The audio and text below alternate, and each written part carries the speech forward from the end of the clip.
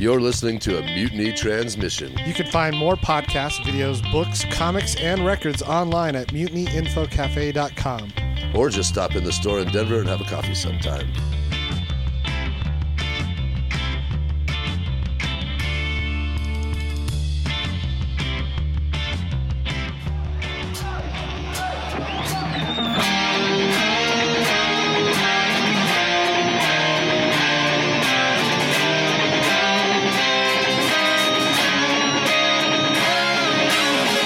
Probably want to be like, you want to be like a fist away from the mic, so like right up against the pop screen. Yeah, Pop. Yeah, pop. Speaking of pop, what do you drink the White Claw on the regular? I do. You like legitimately like it? Yeah. Dude, that's something that's like really hilarious about the White Claw phenomenon is like it started out as something that like sorority girls drank, you know, like party girls, like party chicks. It started out as something like that, and that's kind of the way they marketed it. And I think what like brands have started doing is really smart is they take stuff and they market it to mass culture, and then they almost, I don't know if they do it deliberately, like I don't know if they have people that go on and plant it, but then they have like people from the counterculture, from like the rock world, like kind of the sneering, sarcastic side of the counterculture. They go on and produce a bunch of memes and a bunch of jokes and make fun of it so that it becomes ironic to drink it. And then people drink it ironically and end up enjoying it. It's really brilliant. Like the White Claw phenomenon is pretty brilliant. Yeah, I think getting people to hate it made it more popular. That's what happens. Like I think they saw that. They're like, man, you know what people really like to do is hate things. So let's set up a scenario where people will hate it and then try it ironically, and then it'll be twice as popular. It's pretty smart. Yeah, I only went for it because it has 2 grams of carbs. I stumbled upon it. Beer makes me bloated, and I'm looking for like something to go. It makes your face puffy. Well, I'm a liquor guy, and this is I got to skip the sugar, man. That's great. You get like, so you didn't even get swayed by, like, you're not drinking it to be ironic or funny. Like you legitimately got it because of the carb count in it. Oh, yeah, I've been drinking it since the start. I didn't even know it was like a big thing. Dude, right out the gate, you're like, that seems amazing. Yeah. What a wonderful product. Welcome to episode 78 of the motherfucking podcast. I'm Aaron Howell. This is, of course, the official podcast of the International Power Rock Combo, Motherfucking Ruckus, from Denver and Chicago, respectively. You're listening to the sound of excellence in the form of White Claw, brought to you by the benevolent, sweet, grateful, conscious minds at White Claw. Hopefully the future official sponsor of Love Stallion. Yeah. And that brings us to introducing my guest today. I'm flying solo. Gordo's on vacation, and Ethan Cotel couldn't be in here to produce today. He's got another thing going on, so I'm sitting down one-on-one with my dude, Aaron Hart, from the band Love Stallion. Welcome to the show, man. Thanks, good man. to have you. Thanks for coming on. Great to be here. Have you listened to the show at all? Just little snips. Okay, so just so you know, the whole thing is I'm going to be like, it starts out really friendly, and I give you the tour, and we talk about White Claw, and then I just turn on you. All right. It's like a current affair. It's like a tabloid news show, or like welcome to Hard Talk. Hardball with Chris Matthews. Yeah, exactly. No, this is Aaron on Aaron. This is the Squarin' episode, and we're going to call it Squarin' Off. I think it's what. Yeah, we're gonna call it Squaring Off this episode. So, man, I want to talk about a lot of things. Mostly, I want to talk about kind of how you got from where you were when you and I first initiated contact to where you are now, because I've been kind of watching your career trajectory, and it seems like you're moving on up, and it's really cool to observe. And so I want to start with kind of how you and I became acquainted, because you and I became acquainted solely through the internet for the most part. Yeah. Gosh, thinking back, I think it was... I was booking at Three Kings, and you were in, like, Love Stallion was then called Big Rock Radio, and you had hit me up because you were looking to put something together for Big Rock Radio at Three Kings. Right. Correct. Yeah, I think it was even we had crossed paths when you were booking back when I had my pop rock band, my solo project years back. What was your pop rock band? Just called Aaron Hart. Oh, really? Yeah. Where did I book you or were you at High Dive? I was never at High Dive. Just no. Three Kings. I was at Three Kings, and before that I did throw a few shows on at the Rockaway before it closed down. Okay, so it must have been Three Kings. Yeah, I can't remember because Big Rock Radio started playing in 2015, so it would have been sometime around there. Okay. And yeah, we eventually just changed the band name. Everyone thought it was a cover band. Right. But Oh, because of the name Big Rock Radio, Yep. people thought it was a cover band? especially with the style and the look. Right, because you guys were going for the straight 70s, 80s glam thing, right? Yeah. That was kind of what you were going. And okay, I have to admit something. So first of all, how old are you? 34. 34. Okay. Because when I first started talking to you and I looked up your band and I started to like learn more about you so I could put a show together to you and think of how and think of how to best promote the show, how to best book it. I thought you were much, much, much older. Like I thought you were like one of these dudes in their 50s who was like being like, you know what, man? Yeah, we really need to give this band thing a try, or just like put it to bed forever. Because man, I've always wanted to do this, and you know my kids are in high school now, and they don't really need me. So I'm just going to put together the band I've always wanted to. Like I kind of thought you were part of that wave of butt rock revival. You know what I mean? I thought you were part of that.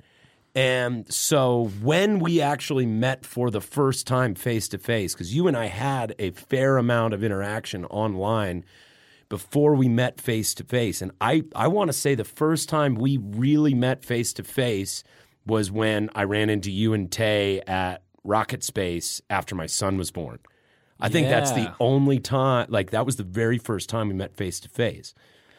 Yeah. So you came up to me, you shook my hand, you congratulated me, you know, and you're like, oh, yeah, man, Ransom, that's a great name, da-da-da. And I don't know if you picked up on it, but I had this like delay of recognition. I think I saw that. Yeah. Like you came up to me and I'm like, what's going on? Who is, oh, come on, Aaron, you can do this. You can. And then Tay came up next to you and I went, oh, they must be having a love story. This is Aaron. Okay, I know who this is now. And it took me a second to like really figure it out. But you and I so I ended up putting a show on at Three Kings for you, which did you guys just do a solo thing on that? It was just you guys and maybe one other opener? God, I can't remember. I think it was in like early 16 or something like that. Right. Yeah. Or maybe, did I put you on with a Who tribute? Was that a thing that it was? And it was like a bunch of no, because I remember being at that show and I would have remembered if you played. I don't know, man. I can't. Yeah. I legitimately can't remember. Because it's been a few things over the years. It was the heavy mental coaching Yeah. we got a call, and then Yeah, we talked on the phone and did a coaching consult when I first started doing that. Yeah. And I remember seeing you, of course, open for Steel Panther, and Right. sent you a note like, "Fuck yeah, dude!" I remember that too. People are putting on costumes again, finally. Dude, and that's something that like when I saw the pictures of you guys doing, because you got to do Red Rocks recently, which I want to ask you about, but I saw that you guys were doing the costume thing. You guys were doing the glam thing. You guys were putting a ton into the production side of your show. Has that been something that you've always done, even since you were just doing the Aaron Hart solo project? That was, there was none of that in the Aaron Hart show. Right. And what had changed everything, I kind of quit the pop rock thing. I just wasn't inspired by it. Been doing the same shit for years. And one of my buddies took me to Prince. He called me like 15 minutes before doors, and he's like, "My girlfriend's sick. She's throwing up. She went home. Do you want this ticket?" So I popped a Molly and went At the to, Ogden? Yeah, at the Ogden. When he did those like that 2-night run at the Ogden? Yeah. So I'm just like fucking tripping hard. And I'm like next to my buddy. I'm like, what the fuck am I doing with my life? I should be doing this. Right. So the tickets, he had paid like $250 a pop. And he did back-to-back, Prince did back-to-back shows. And as we're leaving, I was like, we're going back, man. We're going back. And I went and found like Scalp 2 for like $200 a pop. Really? Went back in there. And you went to both shows back to back. Yeah. How many shows did he do over? Like it was a 2-day run, right? I think it was I thought it was just a one day. It was a one night, 2 shows back to back. Yeah, that's fucking crazy. I was just like, I mean, just he'd catch the spot with his guitar up in the middle of a solo, and you see the silhouette. I was just like floored. Dude, the whole time. He was amazing. I never got to see him live in the flesh, but like, and I can't believe he did the Ogden of all places. Like, and that was the last time he came to Denver because he passed away not too long after that. Mm-hmm. So tell me about the Prince show. Tell me about how it inspired you. Tell me about the things that blew you away the most. Like for people who didn't get to see him in their lifetime. Yeah, I mean, and this will lead up to the second concert I saw that helped inspire the band. But everyone grows up listening to like the butt rock hits, like "Don't Stop Believin'," and the whole all the rock and roll cliches. They're cliches because they were cool 30 years ago, right? Right. And so the second show I saw, and I'll come back to Prince, was Front Row on Mushrooms with Kiss and Def Leppard. Oh, that's a weird show to be at on Mushrooms. Gene was like in my face, and Paul's shaking his ass. And, but yeah, like all the, I don't think people have really truly been exposed to what it was really like back then with like the sold out arena and people going nuts. A lot of the shows now are kind of like an older crowd. They're sitting down, Some people who just know a couple hits. Like it's at Herman's Hideaway. Yeah, Pour Some Sugar. Or LA Guns comes through on a Monday night or something. Right. So watching the Prince show of how like perfect the choreography was, how insanely talented the musicians were, the detail was mind-blowing. Right. And that's so well rehearsed too. Everything that they did was so deliberate. Like Prince was into every element of his show. Like he was a master of creating, creating an environment, a play. It was a production in the truest sense. Yeah. I think Paul Stanley and Gene Simmons of Kiss. Similar, because they're like the maniacs of every little detail. Right. So, and they're a continuation of whether they would probably admit it or not. Kiss, Def Leppard, all the bands of the arena rock bands were definitely influenced by Prince, and Prince was influenced by Mark Boland, from T-Rex. Like there's some quote somewhere where Prince out and out said there would be no Prince if there had been no T-Rex. They kind of one kind of happened right before the other went on to do what they did. You know what I mean? Like Prince obviously started really, really early on. He was jamming. Have you seen the Tales from the Tour Bus about Prince? Mm-mm. It's a really good watch, man. Or they didn't do one about Prince. They did one about Morris Day, and they did one about Rick James. And Prince is heavily involved in both of those stories. Gotcha. And just kind of talking about, he was always kind of eccentric and odd and really stood out to people. People were like, I don't know what it was about him, but he was just this intense character. Like he was always an intense character. But then it was like after Mark Bolan and T-Rex really hit the scene that the theatrical side of it started to take a much deeper shape. And then, that glam stuff and Bowie and everything around him, like that, and Slade. You know what I mean? That whole era of music eventually Twisted Sister talks about it. Twisted Sister was kind of on that. They kind of straddled that time period because they were around and they were doing gigs. And when they were young, they were really into the glam stuff. And then they started incorporating that into the heavier rock, which then eventually became, what we jokingly refer to as butt rock or hair metal. But the true like butt rockers and hair metal guys out there are like, hey man, we don't like it being called butt rock. Yeah, it was a derogatory. Well, even hair metal's a derogatory. Oh, term, it is. But that's how people.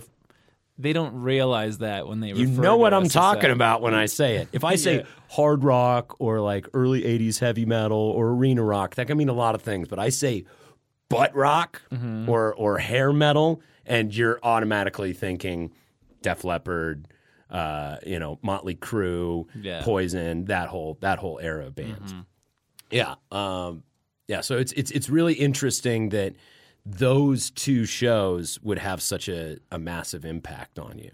And what is it about seeing shows on mushrooms that just, if you go in there, I noticed this last week, and this is something I want to talk to you about too.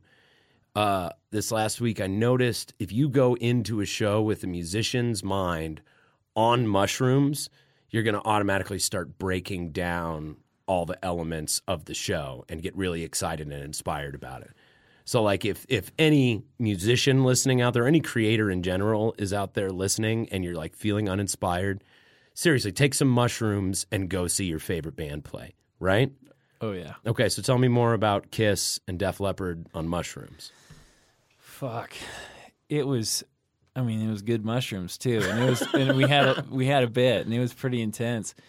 But I mean, I grew up hearing the hits and seeing the pinball machines, and I'd listened to them, tried them here and there, but even a lot of the 70s cuts were so dry, and that's why they cut those live records. Right. But those don't even do it justice, and the production didn't really get there really to the 80s.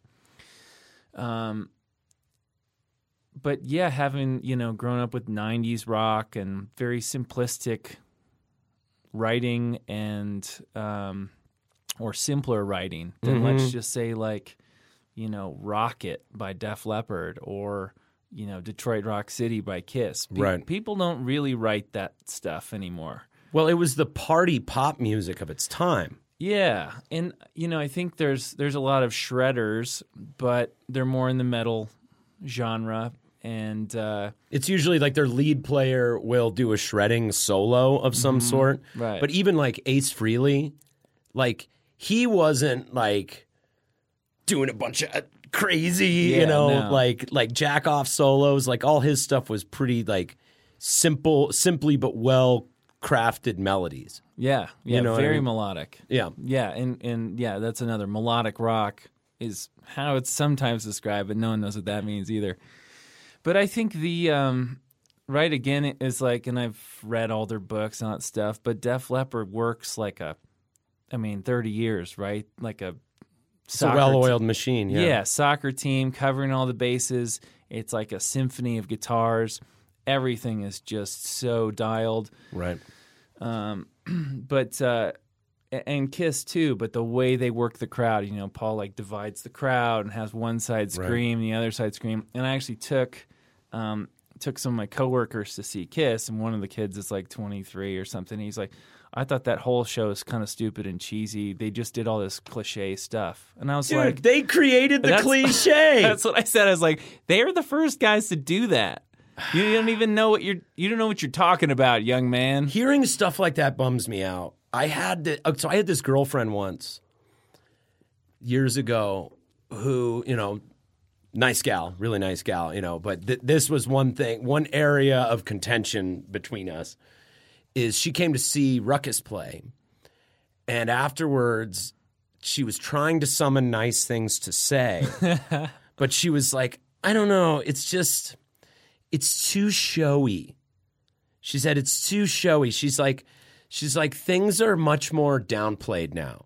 Like she was really into like Burger Records bands, like super lo-fi, garagey, like loved King Tuff. I went with her to go see King Tuff, which was an awesome show, but it was more about like garagey vintage sounds, and kind of it kind of every band looked like it was just like assembled from the first 4 people you grabbed at High Dive, and you like, you know, set them up and you go, you guys are going to be in a band and you guys are being in a band. Yeah. And of course, the fact of the matter is they're probably already all in bands together, but 6 of them. yeah, 6 of them together.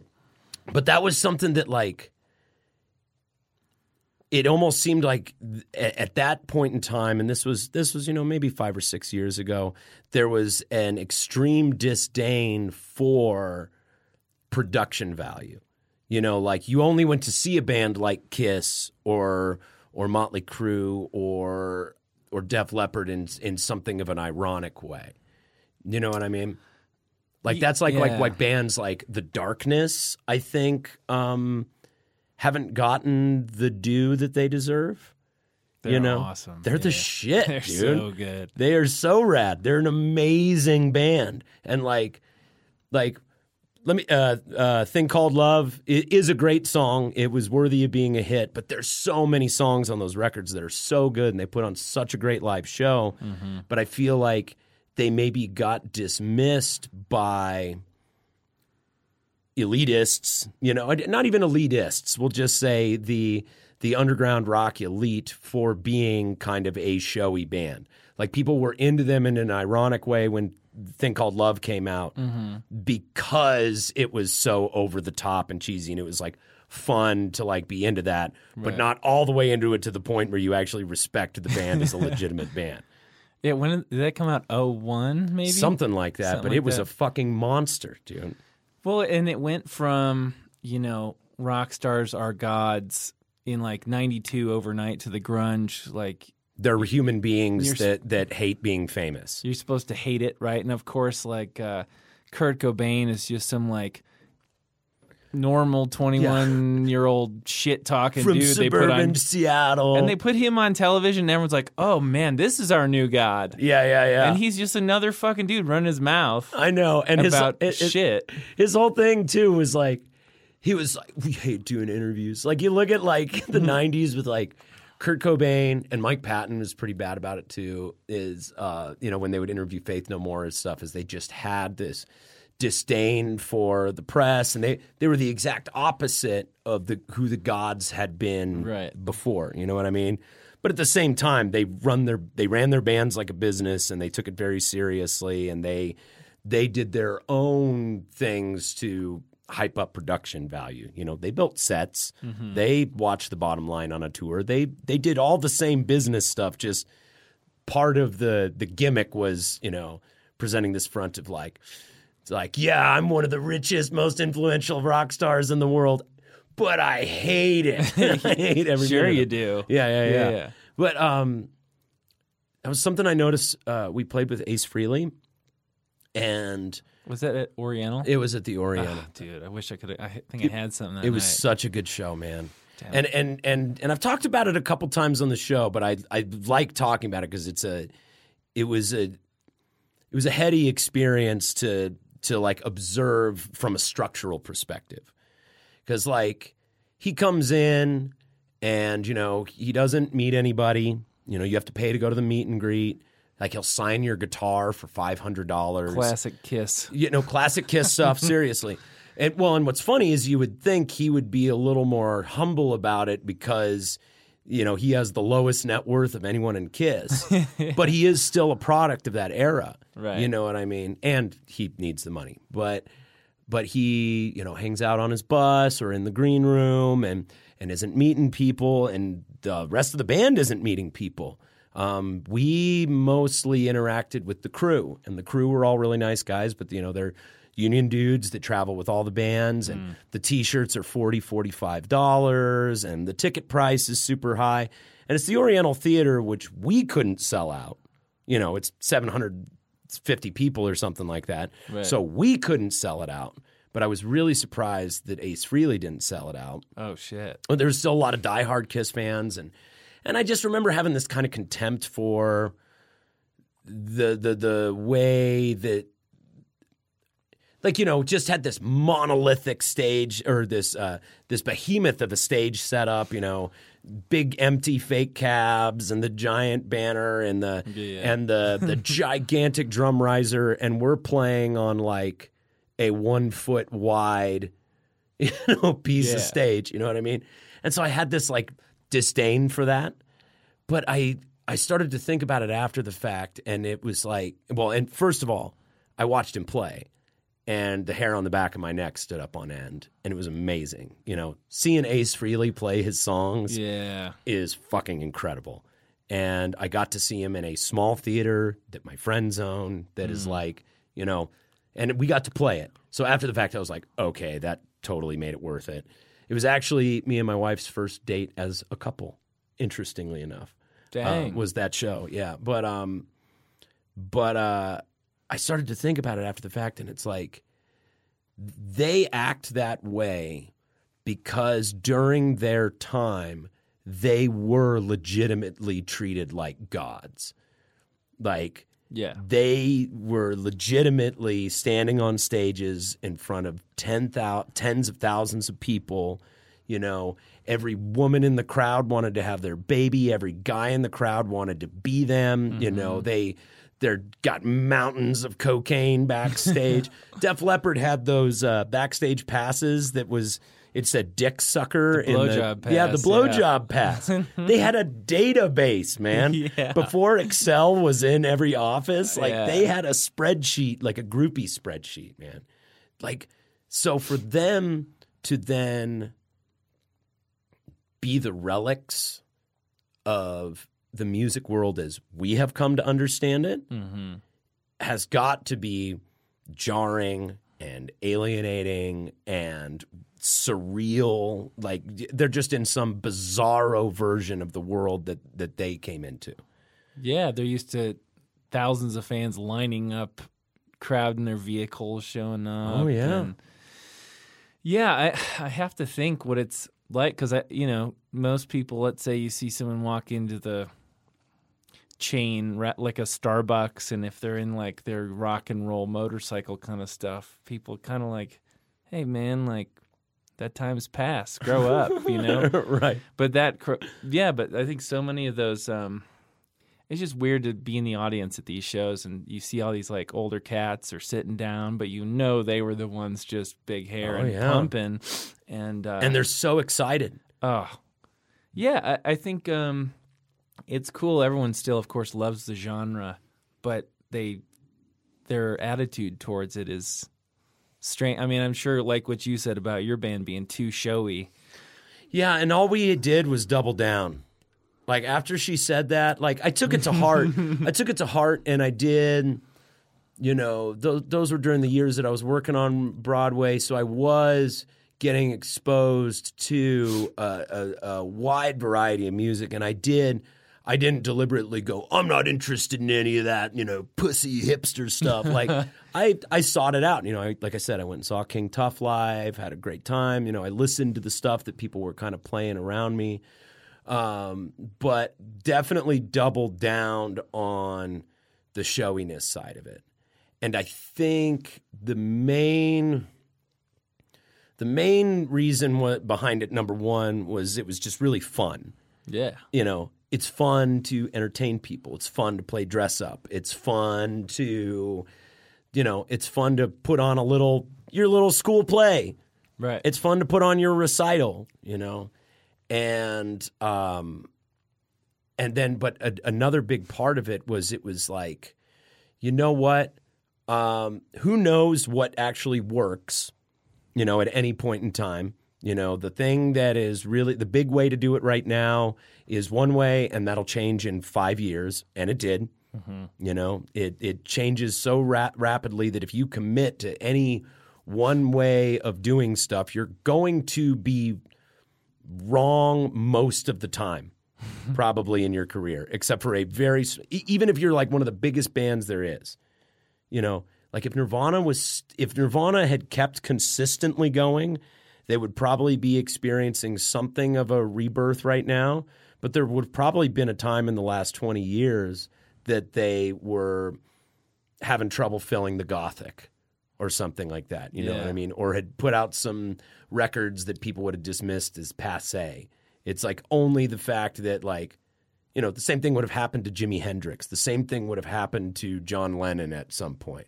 Yeah, they all had to spend the 90s in rehab and getting divorced. Like that was like rite of passage. Right. Well, they were all having like breakdowns because they weren't gods anymore. Right. Or they were trying to adapt, like, you know, Motley Crue. Have you read The Dirt? I saw the movie. You saw the movie? Yeah. Read the book. The Okay. book. We had the book on tour, and we passed it around till the pages fell out. And it had one negative effect, which is it got me to pretty much dismiss Motley Crue from that point on, just because of how dislikable they were as people. You know, Yeah. just reading the book really did that. But one of the positive things that it did is it was very transparent about how they dealt with the 90s and how tough it was for them in the 90s. And they talk about when Vince Neil left and they had John Corabi in the band. Yeah.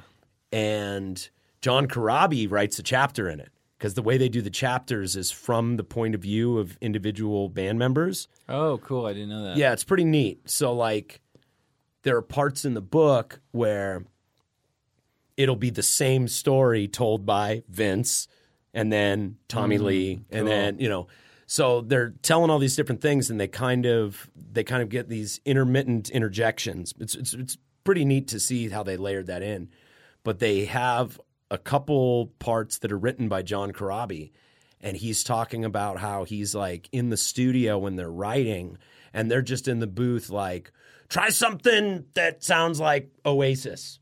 Try something that sounds like Nirvana. Like they're sitting there like trying to create music and stay relevant in this way that was like before they were just playing what they played in their scene at the time. Right.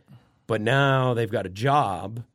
Now they have shareholders. Now they have expectations. Now they have record contracts to preserve, and their whole way of life has gone the way of the dodo. You know what I mean? So they're sitting and like him just talking about how hard and stifling it was to just have these guys just write something that sounds like what the kids are listening to these days. Oh, God. You know, it's just so That's not horrible. rock and roll, right? Yeah. But you have that, and it kind of, I don't know. For me, it's given me a little more, it's provided me with the ability to extend a little more benefit of the doubt to rock stars.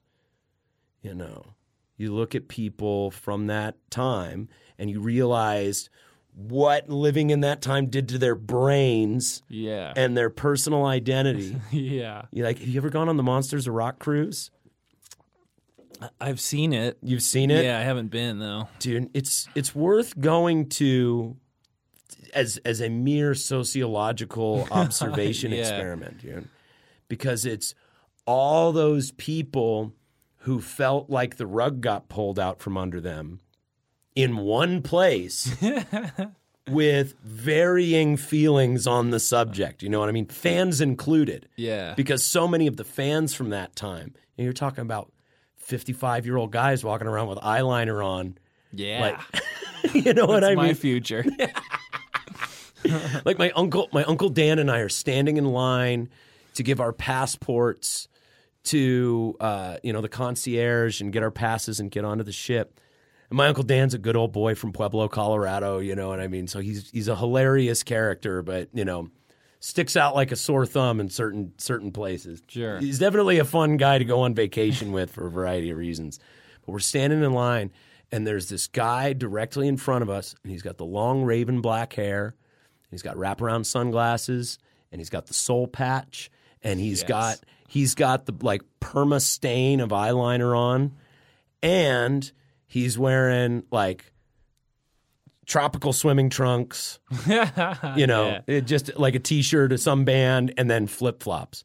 And I'm looking at him, and I'm observing all the other guys kind of peppered throughout the room who have that like the Nikki Sixx look, you know what I mean? My uncle leans over to me and he goes, I think that's Nikki Sixx. I was like, Uncle Dan, or Nikki Sixx, if he was here, which he is not, but if Nikki Sixx was here, he got on some VIP pre-boarding. Yeah. He's already up in his suite getting blown right now. like he's up in like the upper echelons of the ship.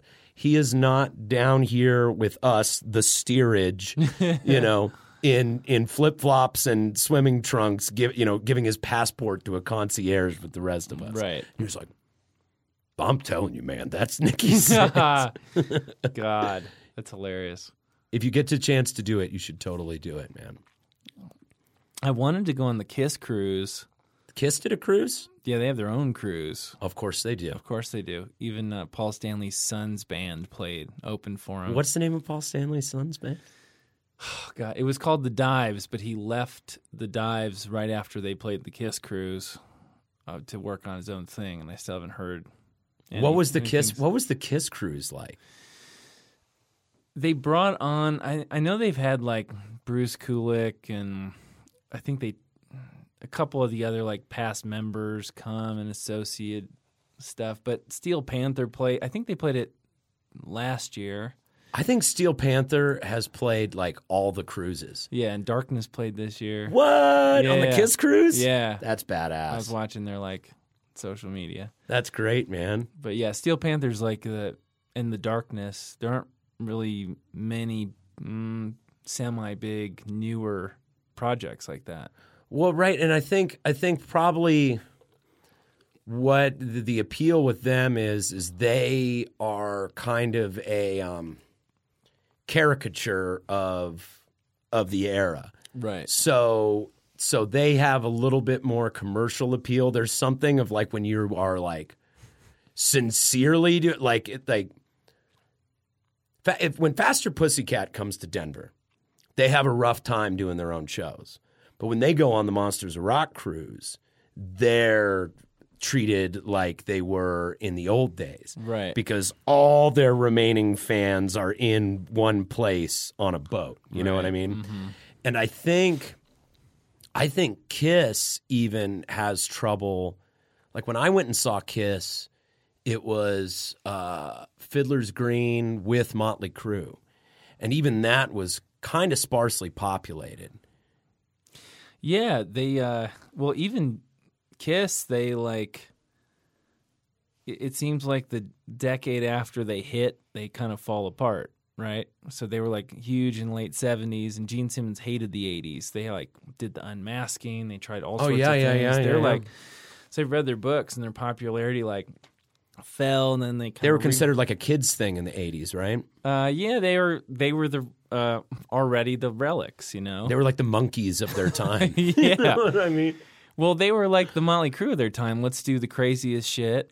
And then, I mean, they had plenty of good hits and good songs, but then they were changing members. And then, but you hear about how they're like, they'd go on tour and like, they'd have a sparse stadium. Can you imagine playing a fucking like 40,000 person stadium, like Pepsi, and like one out of every 4 seats is empty? Oh, God, that would suck. It'd be humiliating. Yeah. And a big money loss. Especially when you're used to... Oh, yeah. Being giants walking the earth. They would have like Paul talks about in his book. He's like, there'd be a whole room dedicated to all the birds who got to wait around for me to fuck one after the other after the other. Right. That's what he said. Literally. Which book was that in? Face the Music. Yeah. So I think he just came out with his second one. I'll have to read it. I'm sure it's not going to be This as is good. Paul Stanley or Gene Paul Stanley, Simmons? Yeah. But they all kind of... Well, Paul and Gene weren't doing drugs like Peter and Ace. No, they were sober. They were very serious. But they were abusing sex. Oh, yeah. They were, addicts for sure. As much as possible. Yeah. Yeah. Did you read Me Incorporated? I did. I couldn't finish it. It's a short book, but I got about halfway through. Dude, and it's a short book. For those who don't know, Me Incorporated is Gene Simmons' like self-help book. Like it's his like business self-help guide. It's like what you need to do is just do what I do. This is how I did it. This is why I'm successful, and it's because I think these things. It's presented like a I did it and you can too, sort of thing. Yeah. Well, I think it was like end of college or something, long airport layover, and I picked up Donald Trump's Think Like a Billionaire. It was the same book. Right. And there I saw something on Facebook, I think, and it was It's like, because- who said it? Gene Simmons or Donald Trump? And like it's impossible to get it right. They're the product of the same era. Yeah, they're the same person. Oh, that's a good They're theory. the same fucking person. Dude, that's a good theory. I've never heard that theory, but it's a good one. Because, I mean, Gene Simmons' hair does kind of look like a wig anyway, and he is easily the worst president we've ever had. But Gene Simmons is? yeah. Yeah. I mean, he's easily the worst president we've ever had, but he is the greatest reality TV star that we've ever had, especially if he was able to play Gene Simmons at the same time. We're talking about Gene Simmons. We're talking about – so wait, is Gene Yes. Simmons Donald Trump or is Donald Trump Gene Simmons? You can use them interchangeably. Which one is the real guy? Like, which one is the real them? Yeah, I mean, all the stories are parallel of Gene's wife finds out he cheated a bunch, but then it's okay, and similar. I mean, same fucking Right. stuff, the whole thing. And Yeah, the yeah. way they talk about just everyone and Yeah. how they treat people is wildly similar. Well, they're also both dudes from the East Coast in that time. Yeah. Like East Coast dudes coming to their age of business persona in the 70s.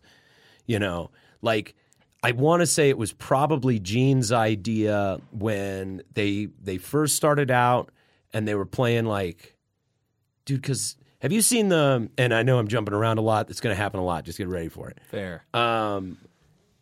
Did you see the Twisted Sister documentary? That one's worth a watch, man. Okay. Because it talks about what they had to do in their time and the way that venues were structured in their time. Like on the East Coast, in New Jersey, in the tri-state area, there were clubs all over the place. Like bands were... You know, this is pre-DJs because this is pre-disco. You know what I mean? That's why there was such a backlash against disco when it got going, is bands could make a good living if you were going around and you were playing mixes of covers and originals and you were bouncing around and doing the all-night shows at clubs. There'd be daytime shows at clubs. And they show this map of the tri-state area and all the clubs that were on the circuit. And they would legitimately go play a show in the afternoon in New Jersey somewhere, and then they would drive up to Pennsylvania, and they would do the late show there, and then the next day, they're just playing every single night for like 4 to 5 hours at a time. Jeez. And so there was this the East Coast had this whole culture of just like working ass bands just out there grinding on it, and it was a legit business. So when Kiss first started out, and I'm sure you read about this, they were doing one of those clubs, you know, doing a club on their circuit, and they had invited some like label reps down, and they hired a bunch of girls to just sit on their laps and hang out. Like I didn't hear that part. But Yeah, no, it sounds like them. No, they deliberately constructed that, you know, these optics of them already being gods. Right. Like Kiss as we know it, the big show with the girls and the like over the top theatrics and stuff. They did that from day one. Yeah. You know, they're like, yeah, we're going to sell this thing. It's going to be – it was very, very Trumpish in its execution, you know. It's just like, we're going to do this thing. We're gonna sing songs all about like partying and getting laid, and we'll have the girls here, and it'll be great. It'll be very marketable. And meanwhile, you know, Gene and Paul are just like serious, just like, all right, we're going to get together and write this song about pussy. And now we're going to get together, we're going to write this song about pussy. And like he talks about Peter and Ace, and he's like, those guys were good players, but they were unreliable, and they partied too much, and they didn't take it they didn't take our writing songs about pussy very seriously. You know what I mean? Yeah, it's fascinating. I had never heard that theory before. That the Gene Simmons Trump conspiracy. Well, I like it. I like it. The whole thing too of like in the way they take credit, right? And they of course tell this story later, but where they invite the reps and did the whole thing, they build it to the reps as if it were their show, but they weren't the headliner who brought all the people, and they like pissed off a lot of people.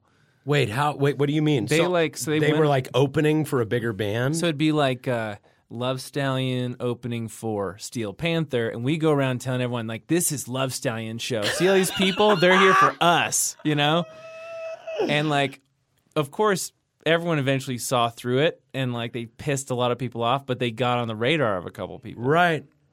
That seems kind of absurd. It seems like a Trump move. Totally. Right? Totally. It's like, let me just take credit for someone else's thing. It's like... dude, he does that stuff. Dude, that's a play out of the Gene Simmons handbook. They have to be like sharing strategy or something. I mean, they must, dude, they've got to. I mean, they probably grew up in the same neighborhood or something like that. Something. You know what? That's fucking hilarious, dude. There's just like, all these people were here to see me. It's like Trump taking a picture of a different rally and being like, this is the crowd from my rally. This is the one that everybody was at. It was a huge rally. It was huge. That's so fucking funny. I didn't even think about that. That's so good. Yeah. So like earlier when you were talking about one and the edibles kicking in, I was like, which one's he talking about? Oh, yeah. I couldn't tell. It's the same thing. Yeah. Me Incorporated. Dude, it's a great story. But from where we are now, that seems absurd. Like if Love Stallion had told people like, hey, this show at the Fillmore, this is a Love Stallion show. Like people have been like, we've got the fucking internet, dude. Yeah. Like we see the poster, we see the official material that come out, but given the time that like really the only way anything got advertised was in the paper or posters up at the club, because mostly, I don't think, with the exception of like the Garden, Madison Square Garden, or like big venues, I don't think that any club was really a destination club. You know what I mean? Like nowadays, Three Kings can be a destination club.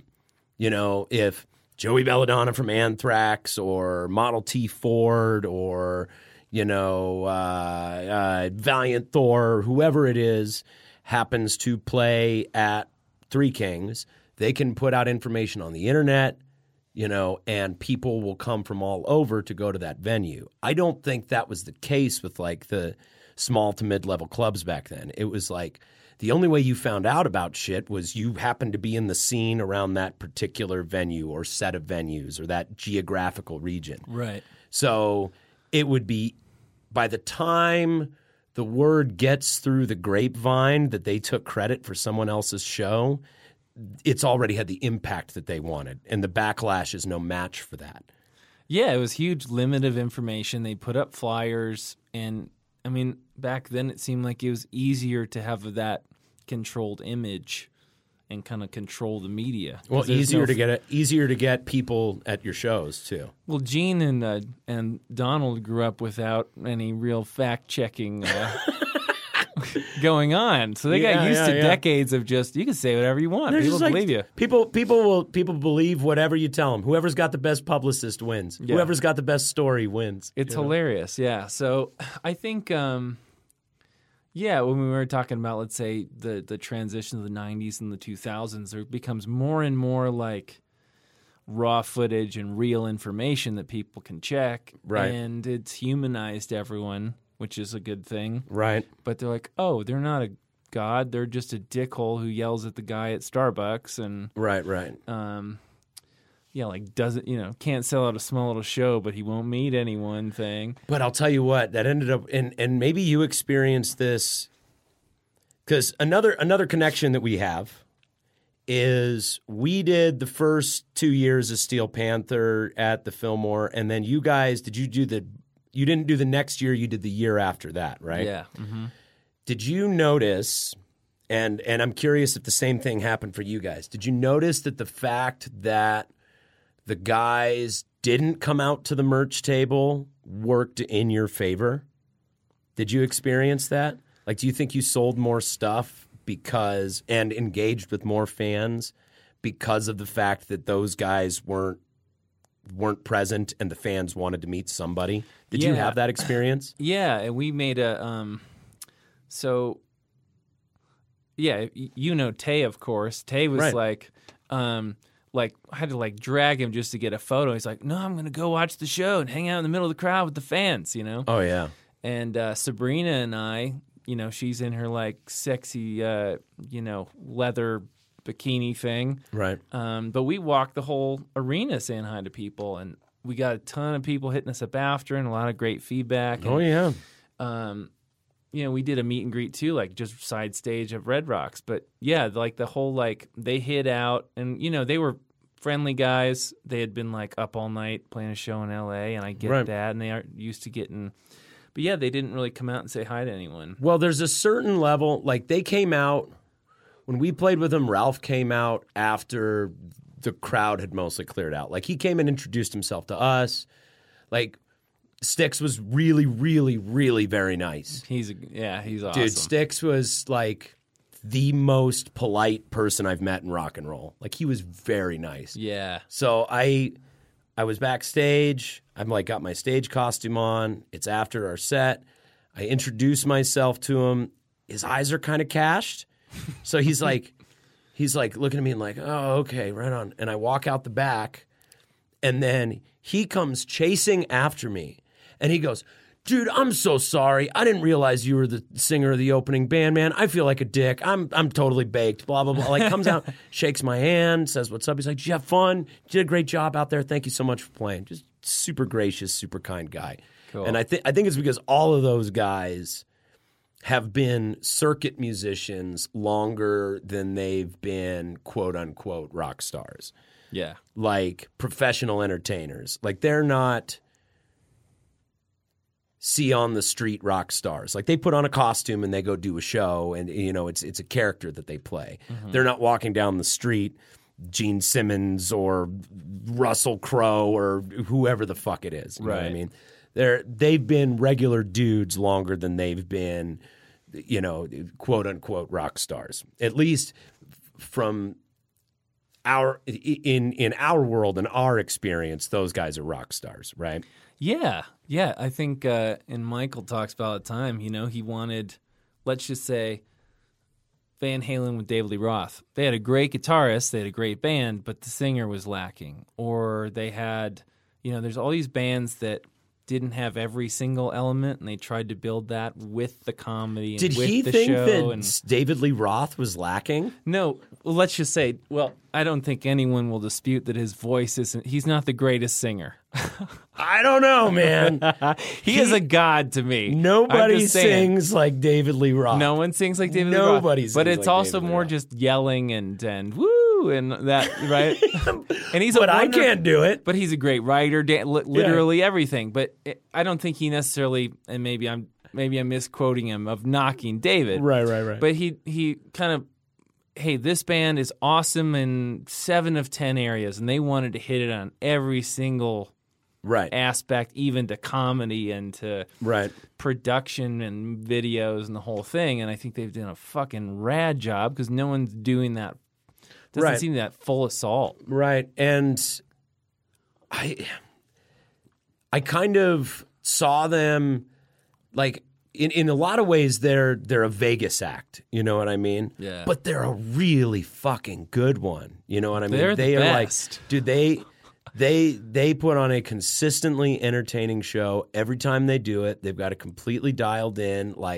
The joke, the stage banter and the jokes are super fun. And then, dude, they don't seem up their own ass about it. Yeah. Every experience I've had with them, they're it's a fun job, we fly out and we get paid to do this, and it's great. But this is our job. This is how we make our living, being entertainers. Right. Like, it's really cool, man. It's really cool to see. How was the crowd to you when you guys played it? I think, first of all, we were just kind of overwhelmed to Right. see, like, it's like That many people. when you're playing Rock Band and it's like this fuzzy crowd. That's almost kind of what you see. You're a little overwhelmed. The crowd was great. Like, responded super well. It's interesting, though. You think, whenever you get, let's say, the camera's cut in, let's say, a live video or something. Right. You always see like the best parts of the crowd. But I thought the funny thing was, and we have 2,000 people out there. How many people are like arms crossed, like fucking deadpan, staring at you, and they don't even know what they look like? Like 9 out of 10 people, a couple are checking phones, and then like 1 out of 10's just like devil's horns rocking out. So they certainly warmed up to us. We got a lot of feedback of people. We started playing, and they were like, this has been happening to us since the start of like, what the fuck is this? Right. What is going on here? Like, Right. They look like an 80s style, like an 80s band, but we don't recognize these songs, and it's weird, and it's, but yeah, typically it was the reaction at the merch table too, and at Red Rocks and everything. It's just this, didn't know what to think of you for the first few songs, but then Right. I loved it, and you remind me of fill in the blank, right? That's all it takes. And what we try to do is keep our conversion rate high. We think about it like that. We're like, okay, if we've got a 10 to 20% conversion rate, then if we can get in a position where we're doing the volume, right, we know that we can. Like, I want to say we figured just in merch sales, we broke it down by ticket, and we were like, we made about a quarter a person, which isn't bad. Mm-hmm. That's a pretty good payday. You start breaking down like the arithmetic of that, or you go, okay, if we play a show at, say, at Three Kings, right? And we know that, and we're playing in front of a crowd of people, and we know that conservatively, probably 5 to 10% of them are going to dig what we do. That's playing it ultra conservatively. Those are going to be the people that are going to be most excited and come see you again. All right, so Three Kings is about a 500 capper, we'll say, right? So you can pretty much count that if you played a sold-out show at Three Kings, that you're going to pull away 50 to 25 people from that show. But it's kind of scalable in the sense that your percentage goes up depending on the mood of the rest of the show. Your percentage goes up depending on the particular interests of the people in the show. It goes up and up and up. So you're just trying to create these scenarios where you're able to do volume and just pull in whatever your conversion rate is, When we played with Steel Panther, we found that most of the people there were anywhere from ambivalent to outright aggressively hateful, right? You know what I mean? Most of them are going to be. But 10 to 20% of the crowd is going to like you a lot, to fucking love you. About 2% of that crowd is going to be the type of people who come and see you at every single show. Yeah. And since then, roughly about 1% of the crowd that was there, we'll say let me think here. Yeah, roughly about 1% of the crowd there, about 30 people come and see us every single time we play. Yeah. And they end up being our greatest mouthpiece. You know what I mean? It's almost like they're another amplifier in the band. They're the hype amplifier. Yeah. You know what I mean? So you play your show and you've got 30 people who are just ah!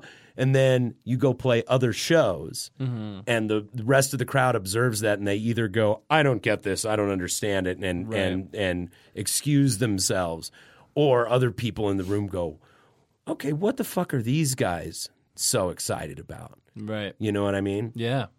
Yeah. It was certainly a turning point for us. Have you seen a lot of that coming back? Like a lot of the, like, have you seen that you've got this like steady base of people from doing those, 2 really huge gigs that you did?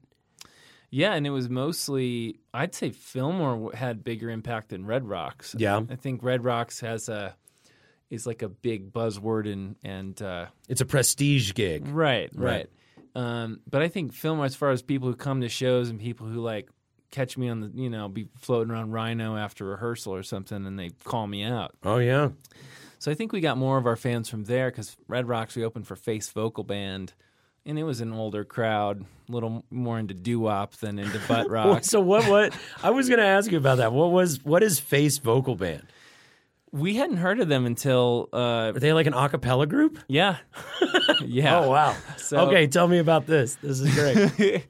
So they like had some video contest, and we submitted, and we like barely broke the top 10, and they were like, we're going to pick someone from the top 10, and Straight Six, are you familiar with them? Oh, yeah, I love those guys, They're man. so good, man. And they're amazing, dude. They had like blown everyone out of the water by tenfold, and but Face Vocal picked us, I think, because we're like, I don't know, a little more of a circus, Vegas act. It looked more like what they thought. Right. Like, I don't know, let's get some rock band. Oh, they look like yeah, they look like what we think a rock band looks like. Let's get them. But Straight Six, right? I mean, I guess they're not all like raven black hair and leather vests, but they're closer to that than like a Disney butt rock. Disney butt rock. That's fucking great. That's great. But please tell me that that's not the first time you've described your band to someone. That is the first time. Yeah. I was just thinking like a Disney What is Love Stallion? Disney butt rock? Disney butt rock. I gotta see that. Original, though. Original Disney. Original Disney butt rock. That's great. Yeah, it was it like when they called us to invite us to play, and like another 4 times they're like, hey, and just want to remind you, this is a family-friendly show. And they were calling to give you the reminder, the content reminder? I mean, because, it's a lot of thrusting and spandex and saying fuck and it's a lot of stuff wrapped in spandex. Yeah, it's a lot of stuff. It's a lot of bundling. Yeah. Packaging. It's a lot of packaging. So even like the manager came in right before we went on. Hey, you guys need anything? You're good. And you could tell that was like kind of this empty ask. And just want to remind you again that this needs to be family friendly. And we're like, we got it. Totally got it. We got it. And we, I think we had to like definitely reel ourselves in. But still, how was the crowd? It was a lot of like family and older people, but we had a lot of our crowd there wearing our shirts. We probably had like a couple hundred of our people out. They want to be there for that, man. That's an event. Yeah, literally everyone, like friends, family, anyone who ever heard of us, people that was like the one show everyone came to. That's really cool, man. Yeah. See, that's the other thing those big volume shows are good for is it's like man, we play a lot, or we used to play a lot. We don't really play as much anymore, but when Tay was in the band, for sure, we played a fucking lot, Yeah. I mean, like, that dude's a workhorse. But, even after Tay left, we played a lot. And people in this town, they start to, and I've mentioned this before, they start to take you for granted in a non-derogatory way, Right. It's not malicious in any way. It's just like, yeah, they're a local band. Like, it's like I don't go to Pete's Kitchen every day, I went there a bunch when I was a teenager, but now I like maybe go there once every couple of years. It's like, yeah, it's good, but I fucking live here. I can go there anytime I want. Right. You know what I mean? Or I can go to Casa Bonita anytime I want. Or I can go to the mountains anytime I want. When was the last time you went to the mountains? You know what I mean? Right. Like you just take it for granted in like the sense that it's around you all the time. So when you do those bigger shows, it's also a great opportunity for like people who are your friends and they love your band, but they've seen you 100 times. Like they get to share in that experience with you too. Right. You know what I mean? They're like, oh fuck. Yeah, I mean, they're playing with that band we all really like, and I've been wanting to see them play, and that's a good excuse to go out. And fuck, man, I want to see the boys in, this amazing theater that I've seen all this, or on stage at Red Rocks. Fuck yeah, I'll go out for that. Yeah. And I think that's a really cool added benefit that you get from it. Yeah, that is something we've wrestled with. I want to get your opinion on it, but it's like... Yeah, what's up? For ours, with the kind of... with the production, everything into it, and you don't want to, let's just say, play every weekend or play every couple weeks, because then no one comes and you thin out the crowd thing. Right. So yeah, we've kind of deliberately spaced it out, so we're giving something new, and but I do that with my own friends' bands. If I can see their band again next weekend. Right. And then I haven't been to the mountains in 3 months. Right. No. Well, I think so that there's actually quite a bit to unpack there if you really want to talk about it. Hit me. Okay. So first of all, I think that eventizing is really important. I think that really the only way you're going to draw a crowd that is going to pack the place out is through eventizing it by creating something that makes it the place to be to hang out. Like you'll see shows that come through and people who aren't even into that genre of music want to go to that show because it's the place to be. Like Wu-Tang just came to town. And people that aren't even Wu-Tang fans went and froze their asses off at Red Rocks to go see Wu-Tang Clan. Now, I did not because, and this is a way that this is another connection that you and I have. I was at Ween for 3 days, okay? And what's fun about going to, 3 days of Ween shows is you get to see the people who are going out because they're legit fans of the band. And then there's the people who are there kind of surrounding them that are there because it's the Halloween, crazy, weird drug party weekend, and they know it's going to be insane and weird no matter what. Mm-hmm. Like Ty, my drummer, who is not a fan of the band, and Jake Fairley came with me. I ended up scoring tickets for them, and came with me to the show, not being fans, but being surrounded by that crowd of people who has built up over the years and are really into that. Right. And they came out to check it out and had a great time and became fans in their own right. So it's like your show has to have something of a gravitational force to it. Yeah. And you can't do that if you are playing all the time in town. And so I think the importance of building regular tour markets is essential. Like you think about how much you want to play. Like for me, being able to make a living off of 20 gigs a year would be pretty sweet. So you think, okay, what are we going to shoot for locally? What are we going to shoot for regionally? What are we going to shoot for nationally? And what are we going to shoot for internationally? And then you kind of like set your goals in those different regions, and you kind of each kind of subdivision has its own unique characteristics as far as when's appropriate. Touring internationally, you're going to go a little bit longer, but you're only going to be able to go once an album cycle. Okay? Right. Nationally, you can hit places nationally quite a bit, but you're going to want to go to the same places over and over again. So I would say if you want to focus on national, hit 2 or 3 markets and then hit kind of everything in between.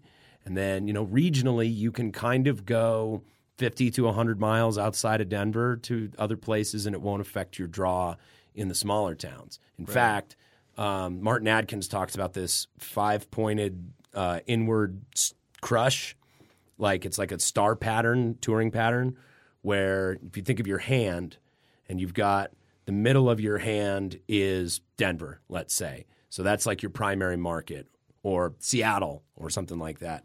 Then leading up to a weekend show, you go and play shows in like 5 other smaller submarkets around the area and use those events to promote the show in the primary market.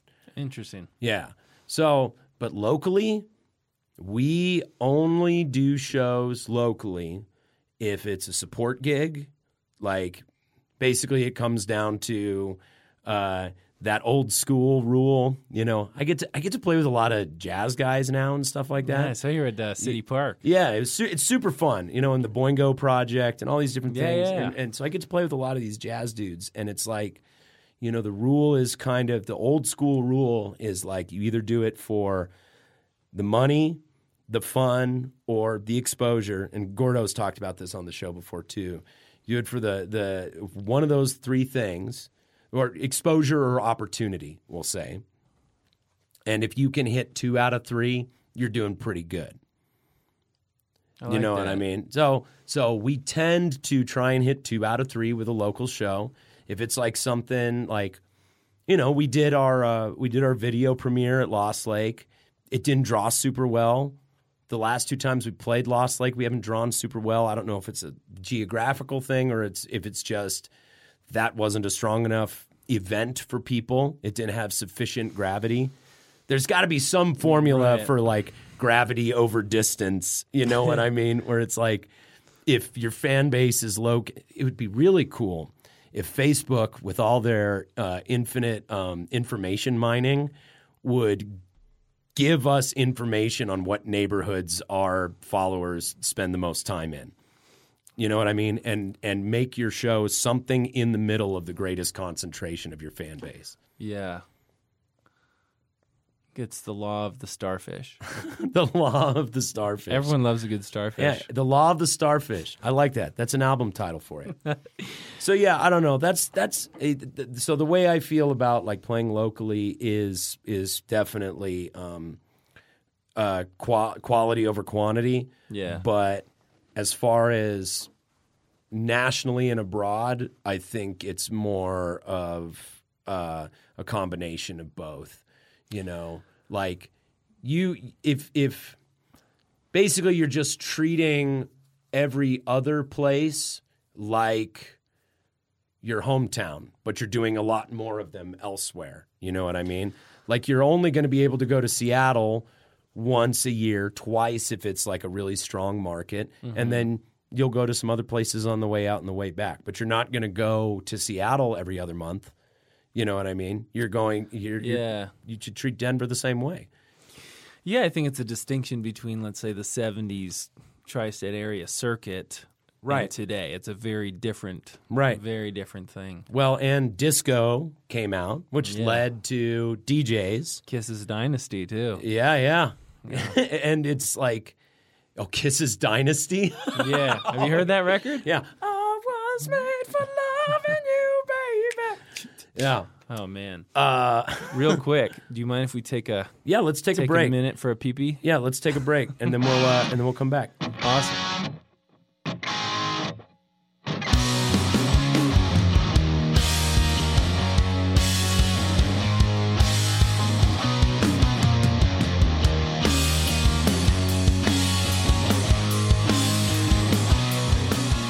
All right. I like that sign-off. I want to touch your pee-pee. All right. I want to touch your pee-pee. We've been working on, here at the Nug Nation, we've been working on a new Bong Burgundy interview. So there's this segment we do. It's called Potty Talk with Bong Burgundy. And basically, Bong Burgundy interviews celebrities in the men's room. And so far... like I've done Redman, I've done Afro Man, I've done Nappy Roots, Jaron Benton and Flick, Scotty ATL, and then we just had Ritz in here recently, who he tours with Yellow Wolf, and he's like a double time speed rapper, modern rapper dude. He's pretty fucking good too. But we had him in here, and Oh, fuck. I'm high and I lost my own train of thought. Interviews in the bathroom. Oh, yeah. And, and sign-offs. We were talking about the sign-offs. There we go. And in the middle of the Ritz interview, I just came up with this new sign-off where Bong Burgundy says, "This is Bong Burgundy, and I'll meet you in the men's room." That's his new sign-off. "I'll meet you in the men's room." It has a much more, like, scarily ominous... But there are layers. Yeah, there are layers to it. There's like an element of dread to it, and there's an element of excitement to it, and there's an element of, like, wieners hanging out to it. Anyway, want to give a quick shout out to our sponsors. First and foremost, our most venereal, nay, venerable sponsor, Matula Plumbing. Matula! Des Plaines, Illinois. Shit rolls downhill. Don't be at the bottom. Your number 2 is our number 1 priority. Your shit is our bread and butter. Angie's List Super Service Award winner back in 2011. The only year that matters. 1-1 is the only one. He'll wear the booties for you. Jerry Matula. Hit him up. Tell the boys we sent you. Tell him the boys sent you. That's what I meant to say. thenugnation.com. This podcast and a whole bunch of other badass stuff are created at the Nug Nation Studios in beautiful Denver, Colorado. Got to take a tour with Aaron. What'd you think?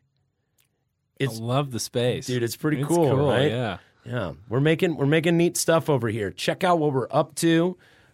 Stay tuned for some really amazing bits of content I'm not allowed to talk about, but what is out there that you can check out is you can see the music video we did with Billy Ray Cyrus. You can see Bong Burgundy's interviews with all the rappers I mentioned before. You can see some of the story episodes that we've put out that are fucking hilarious, our original episodes. And man, stay tuned. We're going to have a bunch of stuff coming out of here real soon. Rocket Space Rehearsal Studios, the official rehearsal space of motherfucking Ruckus and Love Stallion. Yeah. And every other goddamn band in town.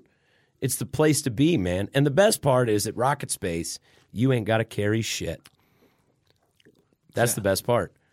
Like 27th and Larimer, right next to the Larimer Lounge. Stop by, have a beer with Mikey Mulligan, and then head in, man, and get your jam on with minimal setup and breakdown, fair prices, and some of the just friendliest, most helpful and informative staff around. Check it out, rocketspace.com. Let's see, Evergroove Studio in beautiful Evergreen, Colorado.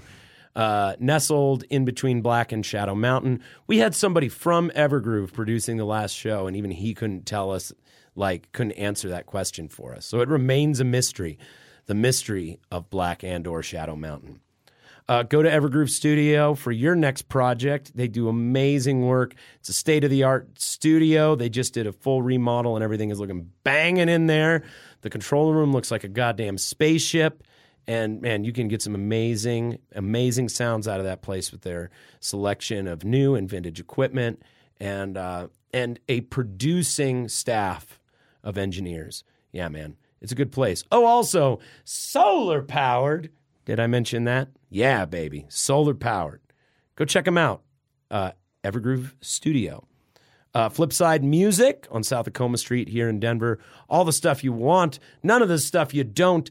It's all the slurry of the big box stores distilled down to its most crystalline and potent components, like if methamphetamines, like if crystal meth, like the best crystal meth was musical gear. You know what I mean? Where it's kind of like, you don't want all the toxins and all the others. Well, there's still toxins. Okay, think about pure uncut cocaine. All right, that's what the selection is like at Flipside Music. Flipside Music, it's like buying cocaine. The best cocaine. It's like buying uncut Bolivian cocaine.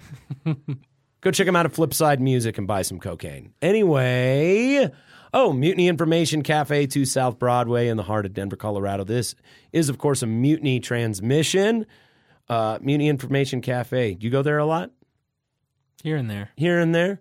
Yeah. Books, comics, live events, the largest selection of cereals and Torrini syrups in the world. Nobody has a bigger selection. Nobody. Let's see. Oh, what else do they got? They got, let's see, books, records, coffee, comic books, pinball, live events, and a media service division called Mutiny Transmissions, of which we are a part. And they are now broadcasting from the basement of Mutiny Information Cafe. Seriously, these guys got their hands in everything. The syndicate. They run the whole town. Go check them out. See what they're up to. Did I get everybody except for... Okay. All right. I think I got everybody. I don't have Gordo here to double check for me. All right. So, last but most, the badass mofos who back us up via a small recurrent contribution on patreon.com/mfruckus. You guys make the goddamn world go round. Thanks to you, we are able to do this podcast. We are able to tour. We're able to fly Tony in and back to Chicago. We're able to purchase equipment that we need to keep this thing afloat. We're able to pay other artists to create stuff for us.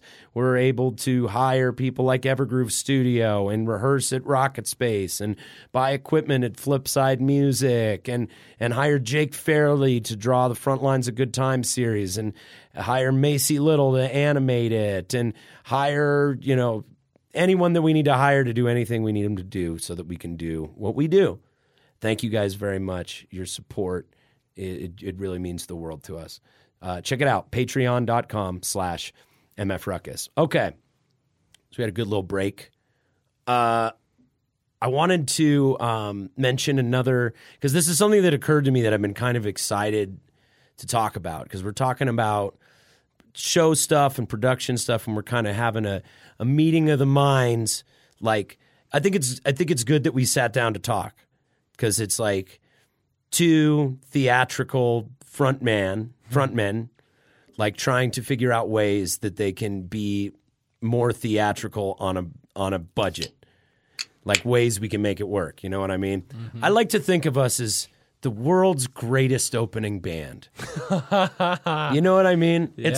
It's like yeah, we can't even get 150 people into a room to see a show that we're headlining.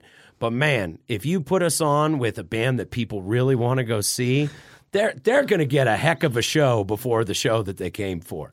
Like, they're going to have a good time. So one of the other connections that we had is when you and I first started talking, I had posted something online about how I wasn't going to be able to go to the Runaween shows that were coming to town. And to my surprise, you had bought me 2 tickets to go to the show at the Ogden Theater, which is like the most generous, like in the top 5 most generous things that anybody has done for me. Cool. I would say the most generous, but a lot of generous stuff has happened in my life. So I don't want to, somebody will be listening and be like, but what about that time I gave you my kidney? You know what I mean? But I had posted something about not being able to go and how I was bummed about it. And you hit me up and you were like, hey man, I just wanted to let you know I just bought you 2 tickets to go see Ween at the Ogden. And I went and I had a great time. And when Karen Kuda was on the show, we talked about the rock or be rocked conundrum. Like, basically, if you're playing in an active band, you kind of have to make a choice between going to shows or playing shows.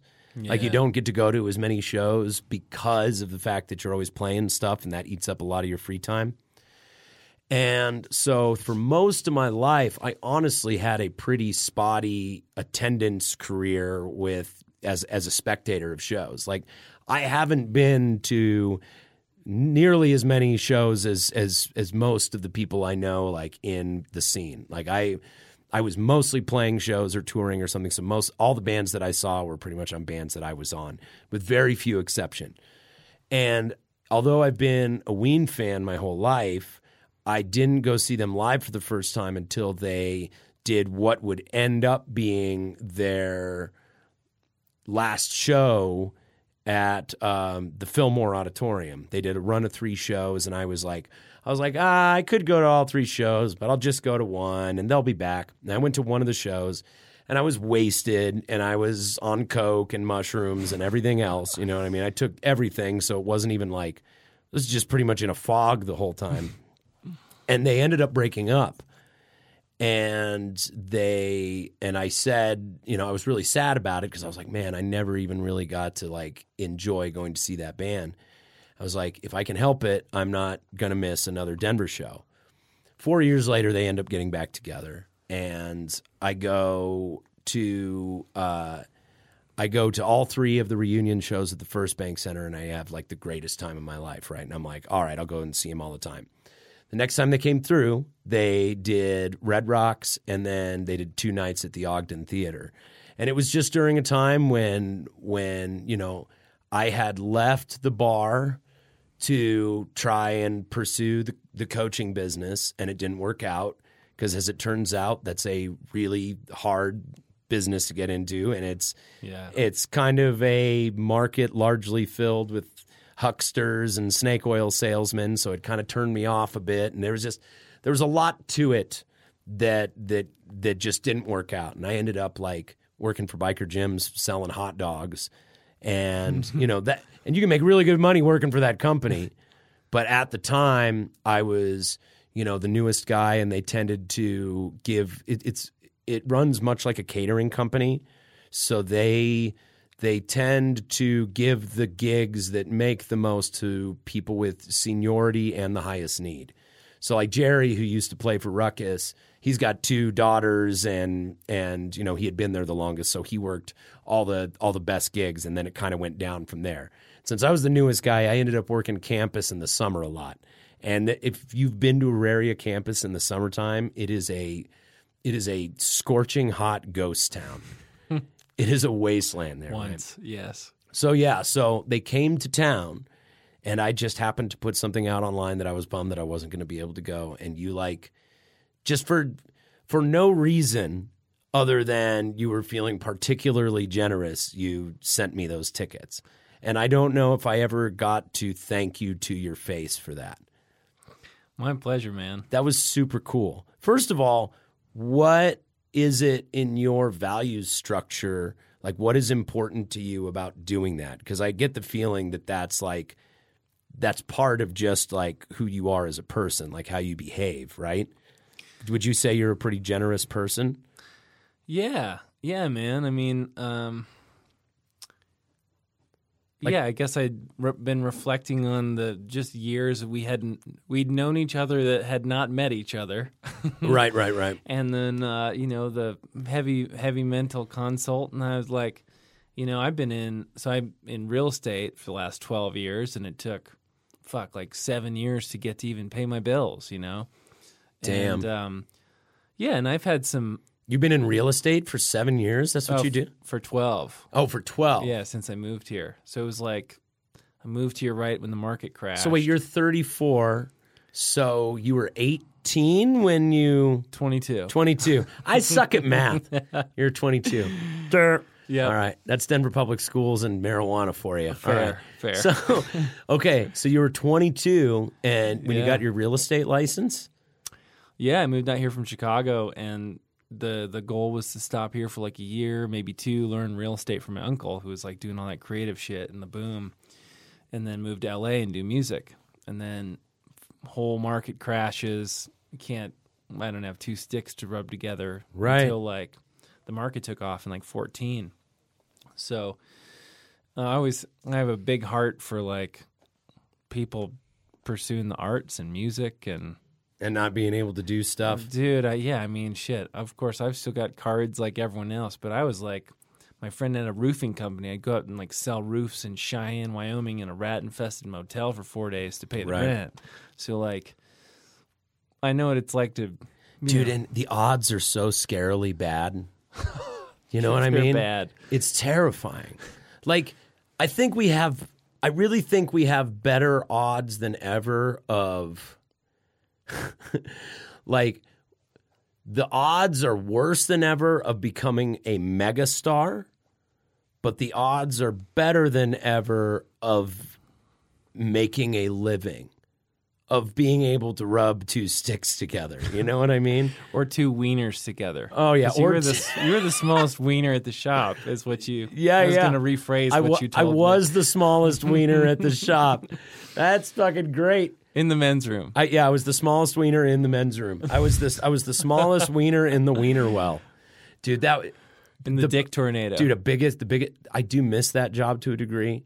It was really hot and it was really dirty, and there was a lot of heavy lifting. It was murder on my body. You know what I mean? It's like All it's four like being of those at a wiener shop. yeah. Hot, dirty, But hard on the body. when it was, when it was good, it was really good, much like a wiener.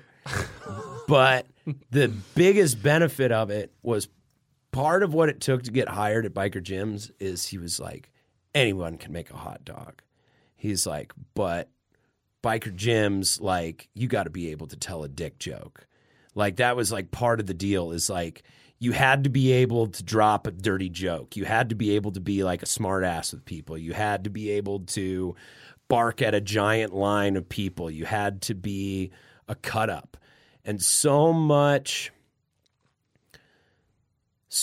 of what I think I'm good at, you know what I mean? Like, I don't know what the rest of the world would say that I'm good at, but what I feel that I'm good at is not being a musician, and it's not being a singer per se, but I'm good at rapidly spouting off bullshit.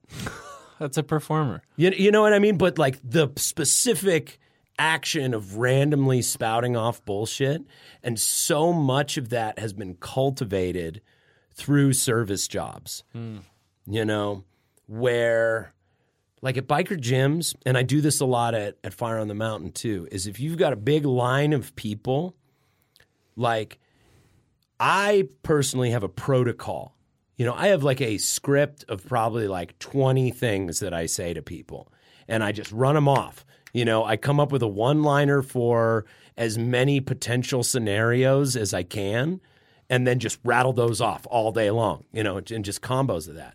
And like working as much as Biker Jim's was like a hard job, and the money was kind of inconsistent. When it was good, but when it was inconsistent, it was just really laborious, and I wasn't very good at the equipment maintenance part. Maintaining the wieners? I maintained the wieners fine, okay. but I flipped a couple carts. Like, Oh, shit. I damaged a lot of stuff when I worked there. You know what I mean? So I wasn't meant to be a hot dog guy, but in the time that I did it, it just really cultivated the ability to just like fill in the gaps with bullshit on stage. You know what I mean? Yeah, like being able to just like rattle off stupid shit to people and keep them engaged. Just like, hey, while we're in between songs, you know, cracking wise, whatever. So you went from wieners to starfish. Wieners to starfish. Now you're a starfish guy. Yeah, now I'm a big fan of wieners and starfish. That's what. In fact, my favorite album was Chocolate Starfish and the Hot Dog Flavored Water, man. Limp Bizkit, that's such a good album. So, something that I wanted to tell you about is this week I went to all 3 of the Ween shows at the Mission Ballroom. Have you been to the Mission Ballroom yet, by the way? Yeah, I saw, I was also in a fog. Tame Impala. What did you think? They were really good. What did you think of the venue, though? I loved the venue. Yeah. Loved the venue. How was the sound and lights for the Tame Impala show? Better than most things I've been to. Yeah. It's like, man, it is just so well engineered. Like, even the parking structure is engineered really nicely, like in a really smart way. Like, It costs $30 to park there. But when you get in, you are pretty much out of the venue, in your car, and and on your way home, like outside of the region of the venue, like out of the complex within 10 minutes. So quick, yeah. Dude, it's super fast. So like even down to that, but they've just got it designed to like help people flow in it. Like you can't get lost anywhere. You know what I mean? If you walk one way, it's going to spit you out down the stairs eventually.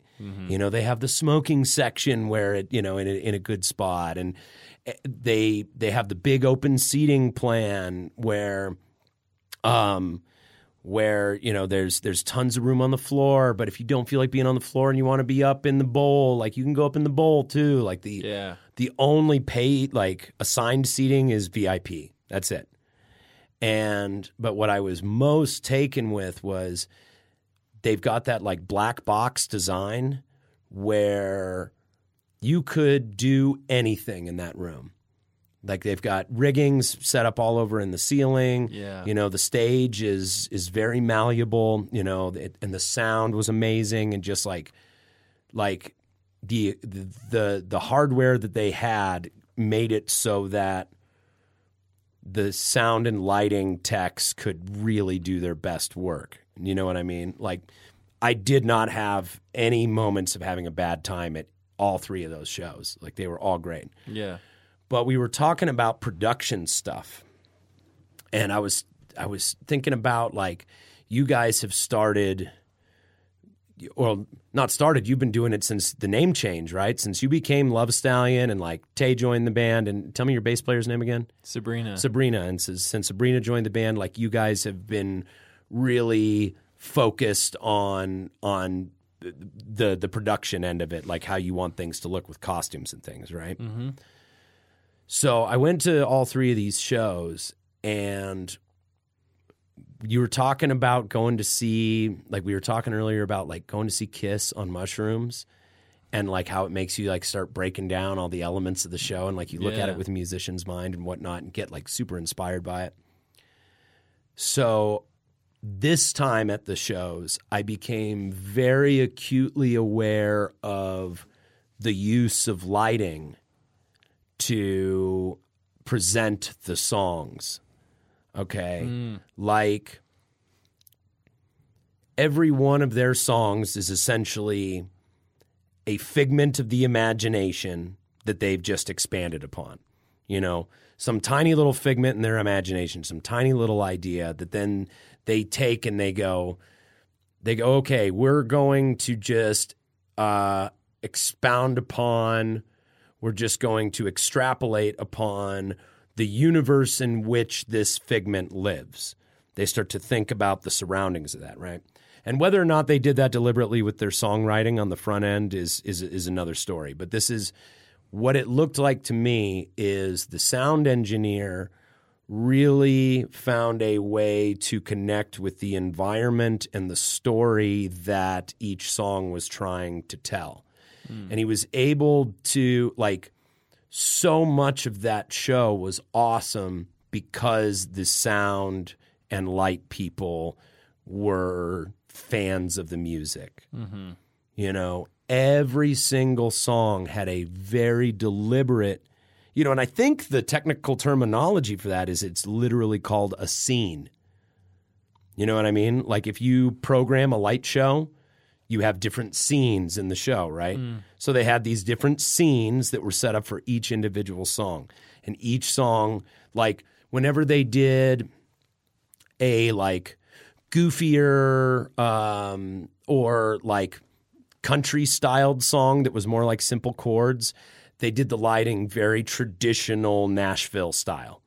Whenever they did like a really like trippy, proggy song, it was a lot of like slow-moving lights and like colors moving out and little like it was designed deliberately for people who were tripping. You know what I mean? Whenever they played a song that was funkier or bluesier or more Prince or Parliament influenced, because they have a lot of songs like that. There's a lot of purples on stage, a lot of blues. It had this very like they would kind of adopt the colors and textures of those shows, you know.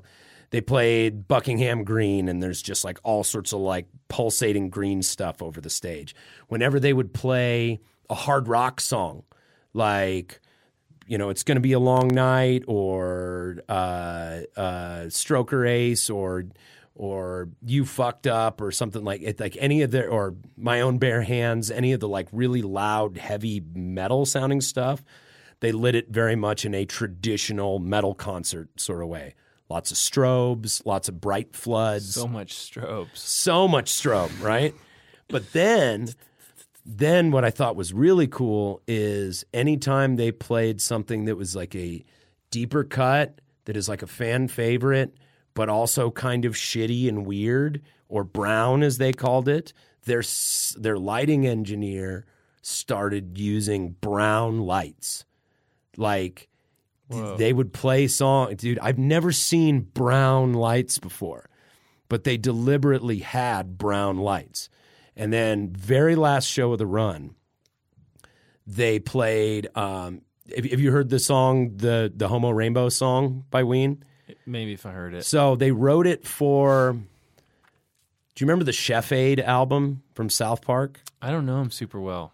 Do you know South Park, the show? Oh, though, yeah, right? yeah, Okay. for sure. So South Park, if you remember a long time ago, they had an episode where Chef was being sued by his former record company, and they were trying to like basically bankrupt him, and there was like this dickhead record industry guy. He had like a jar of spooge. He was the guy who was like, I am above the law. That guy. Have you seen that one? No, but sounds great. So they did an album, and they called it Chef Aid. And they in the episode, it's like all these rock stars are showing up to play the Chef Aid concert, right, to raise money for him.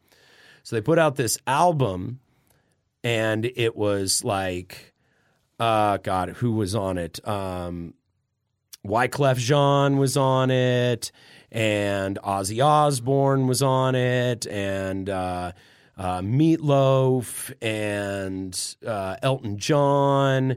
And so all these different artists, right? And the guys from South Park are big Ween fans, and they do a lot of licensing work. Like, people reach out to, because they have such a diverse way of writing. People reach out to them and ask them to write songs for licensing. So they take their own spin. There's, one famously rejected one that they did for Pizza Hut, Where the Cheese Go, that one. Like, they've done stuff for like a Muppet movie, a bunch of things. So it's in like their deep catalog that only really fans care about. Gotcha. So the guys from South Park asked them to write a song for this scene where Mr. Garrison is at the show and he is struggling with his sexuality. Like, this is when the character of Mr. Garrison was still in the closet. So he's like struggling with his sexuality. So they asked, so the South Park guys asked Ween to write a song for that. And they wrote this song called The Homo Rainbow, right? And it's all about like there's many colors in the Homo Rainbow. Don't be afraid to let your colors shine. Like, it's supposed to be this like upbeat, like happy song, right? And it's really, for them, it's just a silly, goofy song. But what it's become over the years of them playing it and dealing with, I'm sure, a fair amount of blowback from audiences, misinterpreting their intent, taking it in a more serious way than it's meant. It has kind of become something that they have presented as more of an anthem for the like, hey, it's okay to be whoever you are. Like that's their anthem. And so they did that as the very last song of the run. And the lighting guy just did this giant rainbow light show. Just like it's steadily built over time, just like, and they have that giant disco ball at the Mission Ballroom. Yeah. And he just blasted the disco ball with all these rainbow lights and just lit up the whole crowd. And it was like the most like sweet, positive, just like happy, silly, high experiences that I think that audience had ever had, man. It was just so like happy and innocent and childlike and like just like, oh, yeah, love's great, love's awesome. You know what I mean? Yeah. So, like, something that had been probably misinterpreted in a lot of ways, something which had probably been misunderstood in a lot of ways. I feel like they closed with that song, and it was the way they presented it, seemingly very deliberately to me. The way they presented it is, to me, they were saying, let us show you the way that we truly feel about this subject. And in presenting it that way, I felt it was very, very clearly communicated. And so for years, I've been thinking about all these things we can do to step up our production value. You know, building sets and having big projection shows, and like thinking about it like Guar, or thinking about it like Neurosis, or God, like Marilyn Manson, you know, and or even like Motley Crue and bands like that, like trying to put a bunch of stuff on the stage. And I started thinking about, man, for the same amount of money and effort you would put into building all that stuff and putting up there and having to lug it around, you could easily hire an amazing front of house engineer and an amazing light guy and sit down with both of them and go, okay, this is the scene we want to create with this song. You know, taking the individual songs, this is the environment that we want to create with this song. Yeah. Yeah. Yeah. Yeah. That's what I think we've wrestled with that too. Yeah. I think so what are you guys prioritizing right now in terms of your production?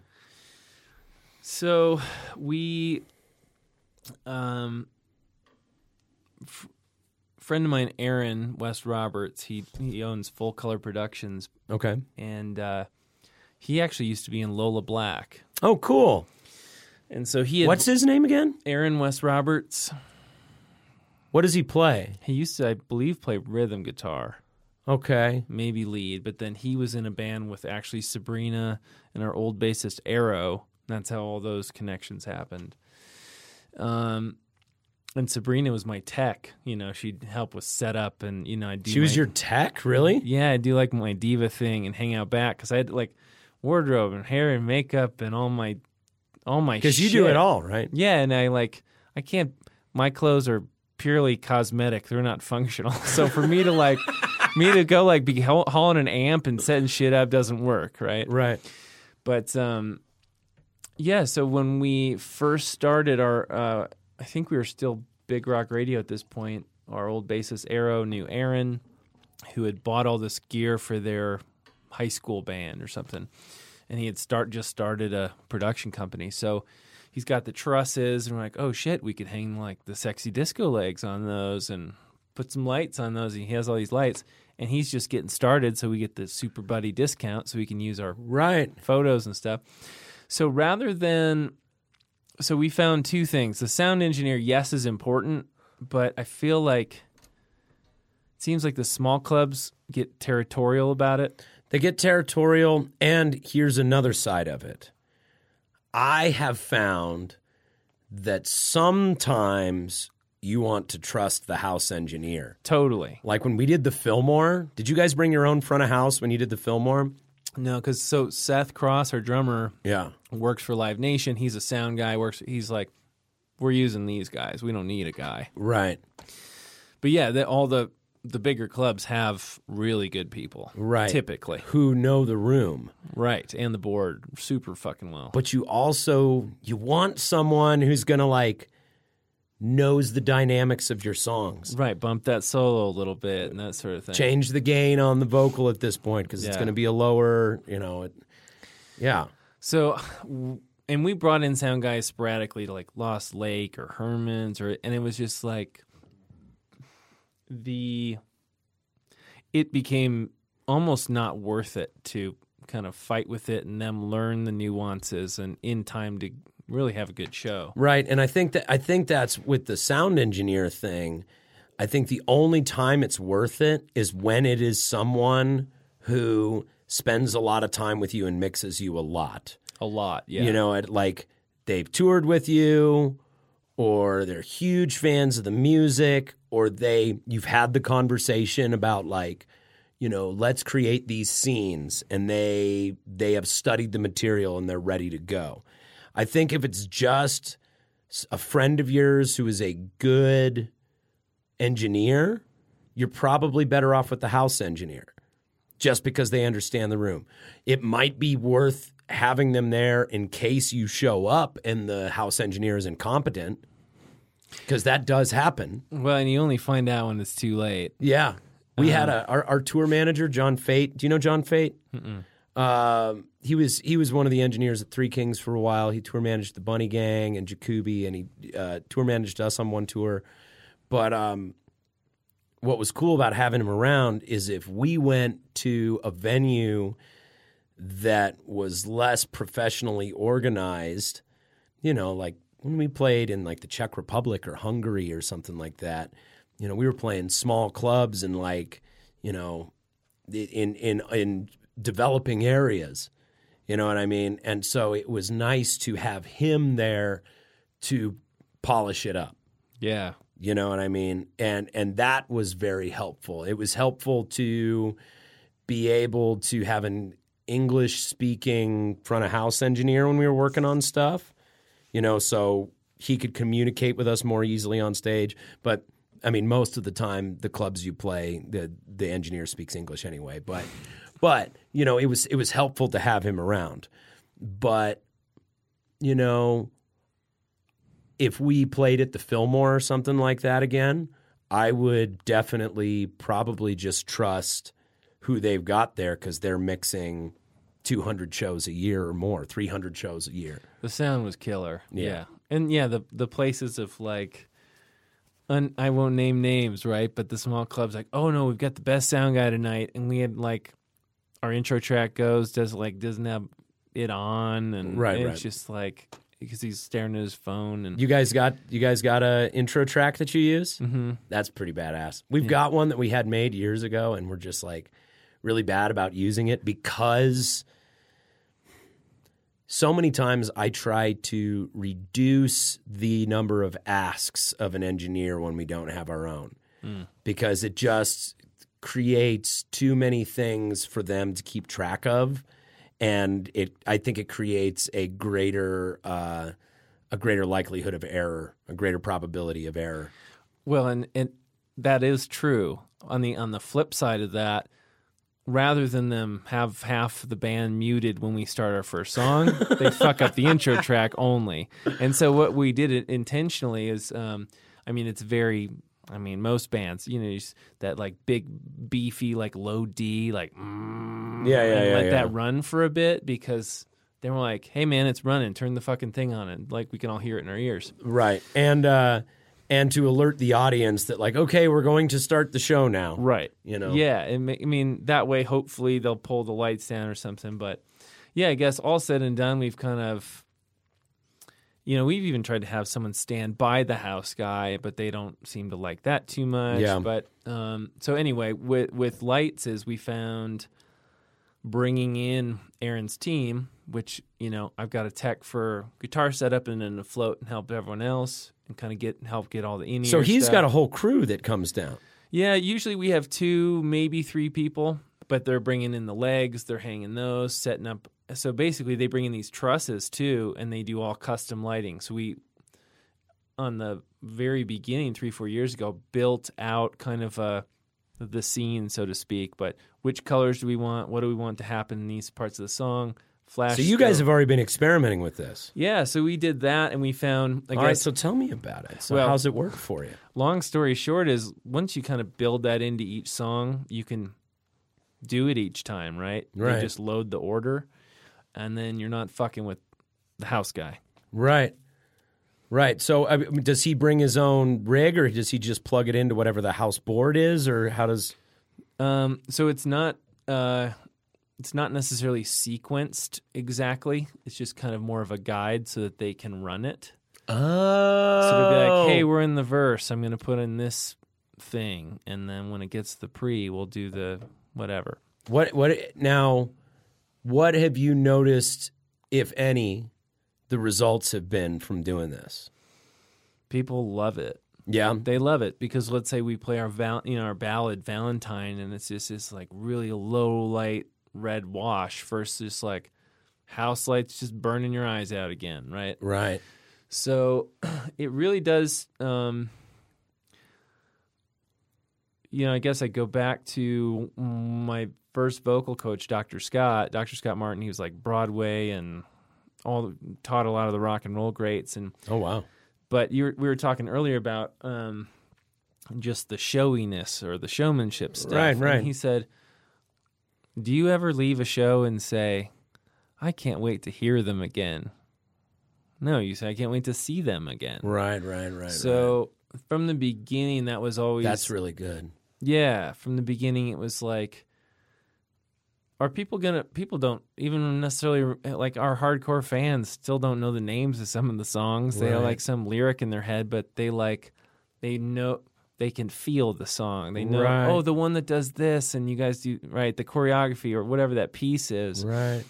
So, yeah, that was always kind of the theme of the band, and just you add. But, as far as controlling the production, That's really good. the lighting is, I think, the biggest.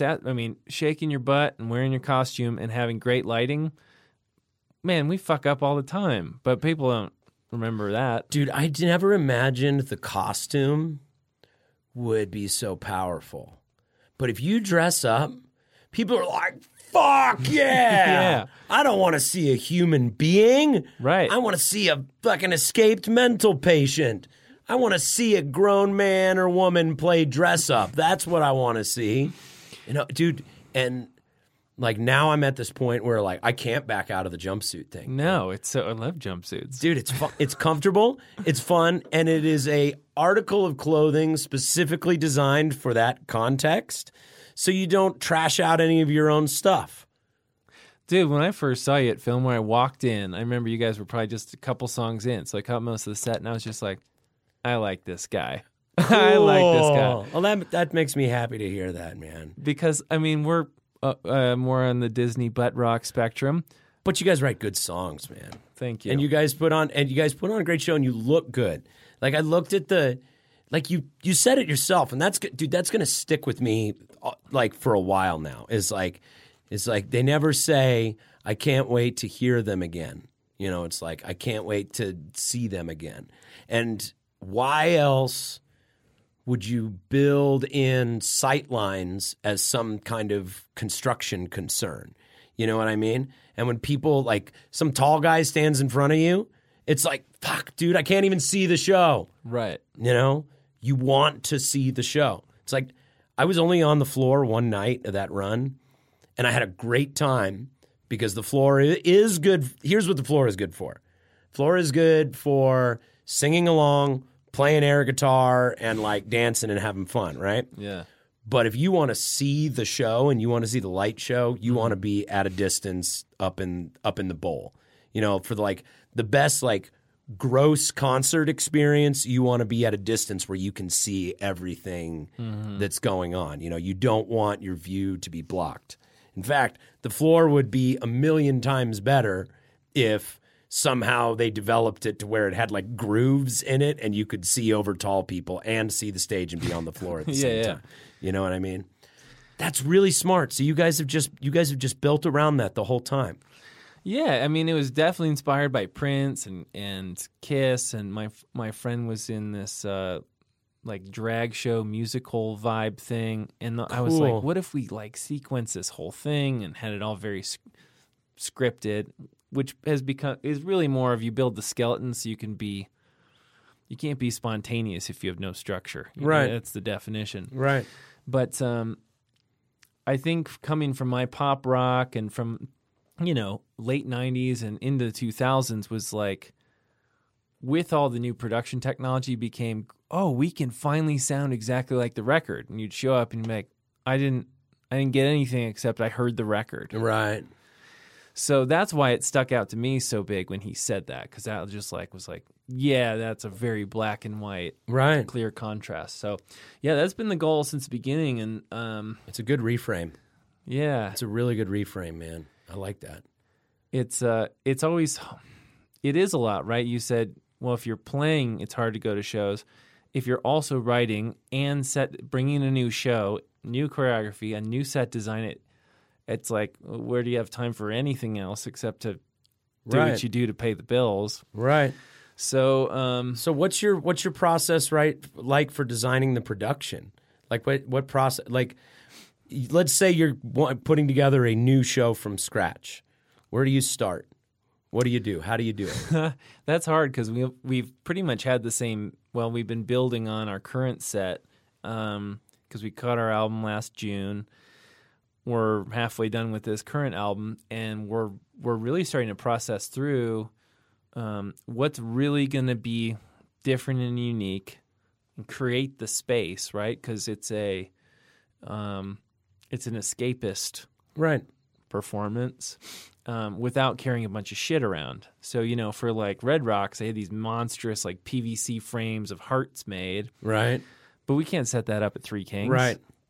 So right. We're wrestling with that because we're like, well, shoot, man, if we just play Fillmore and then Red Rocks and the next show's at Pepsi, this will be great. We'll be fine. We should build our show the way we want it to for the clubs that we want to play, man. And then it's like, Red Rocks and the Fillmore, they aren't calling. But man, Lost Lake wants to have you on, or Lion's Lair wants to have you on, or Three Kings wants to put something together. It's like, okay, so how do we scale it down? We get the mini, the 6-inch hearts. Yeah. The little, the napkin drawing, the Stonehenges. Well, I was just going to say Spinal Tap. Yeah. You can't bring that to Lion's Lair. Yeah. You can't barely bring your cock to Lion's Lair. Well, yeah, right? Well, that's what I'm saying. That's why I've had this, really recent, I'm really fired up about going really hard into lighting and audio production, just because that is something you can more or less do everywhere. Doesn't require a huge amount of setup. Like if you are only playing boards with their own lighting rigs and you get somebody who knows what they're doing, or you get a reasonable sized lighting rig of your own and bring that around with you. You can do a lot. You can do a lot by hiring 2 people over any of the other stuff that I've been trying to focus on. You know what I mean? Yeah, when it comes to music, and of course all musicians are broke and all, but somehow on a Saturday night, you go to a concert, spend $100 on drinks and the ticket. Right.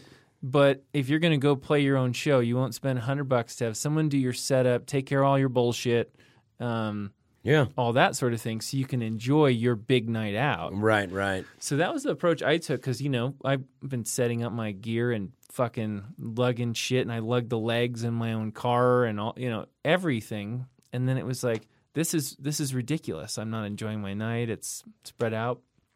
So you just pay Aaron like he's a multi-purpose crew guy, and then he's got a couple helpers that come help him out? Yeah, depending on the show. So 2 or 3 people, who knows, depending on the size of the show, it could be $200-$300, or if you want to go. I mean, he produces shows with, the 16 by 16 foot mirrors, which are screens, which are all put together and synced up, and they take a whole day to set up. Yeah. So it became, I think in that department, it sounds like you've got a lot of things going on. It was like, man, I need to do what I'm good at. See, and that's the thing, is you only have so much time, and I get this is where I get frustrated, is it's like I get all these huge ideas, and I think this is where a lot of entertainers and artists get frustrated. And it sounds like you kind of had the similar experience where it's like, I have no shortage of ideas. I can generate ideas all day long, but I don't have the funding available. I won't say resources, because I think you always have the resources available. You just have to be resourceful enough to mine them. But as far as money goes, cold hard cash, it's like if I'm resourceful enough, I can figure out and I can fudge some things and I can make this happen. But as far as things that require cold hard cash, which, man, makes a production move faster than anything else I can think of. Oh, yeah. It's like we just have no access to it. Patreon has been helpful to us in that degree. We don't have a huge budget, but just having the consistent budget has made it so that we're able to at least keep things in motion. We're at least able to shovel coals into the fire.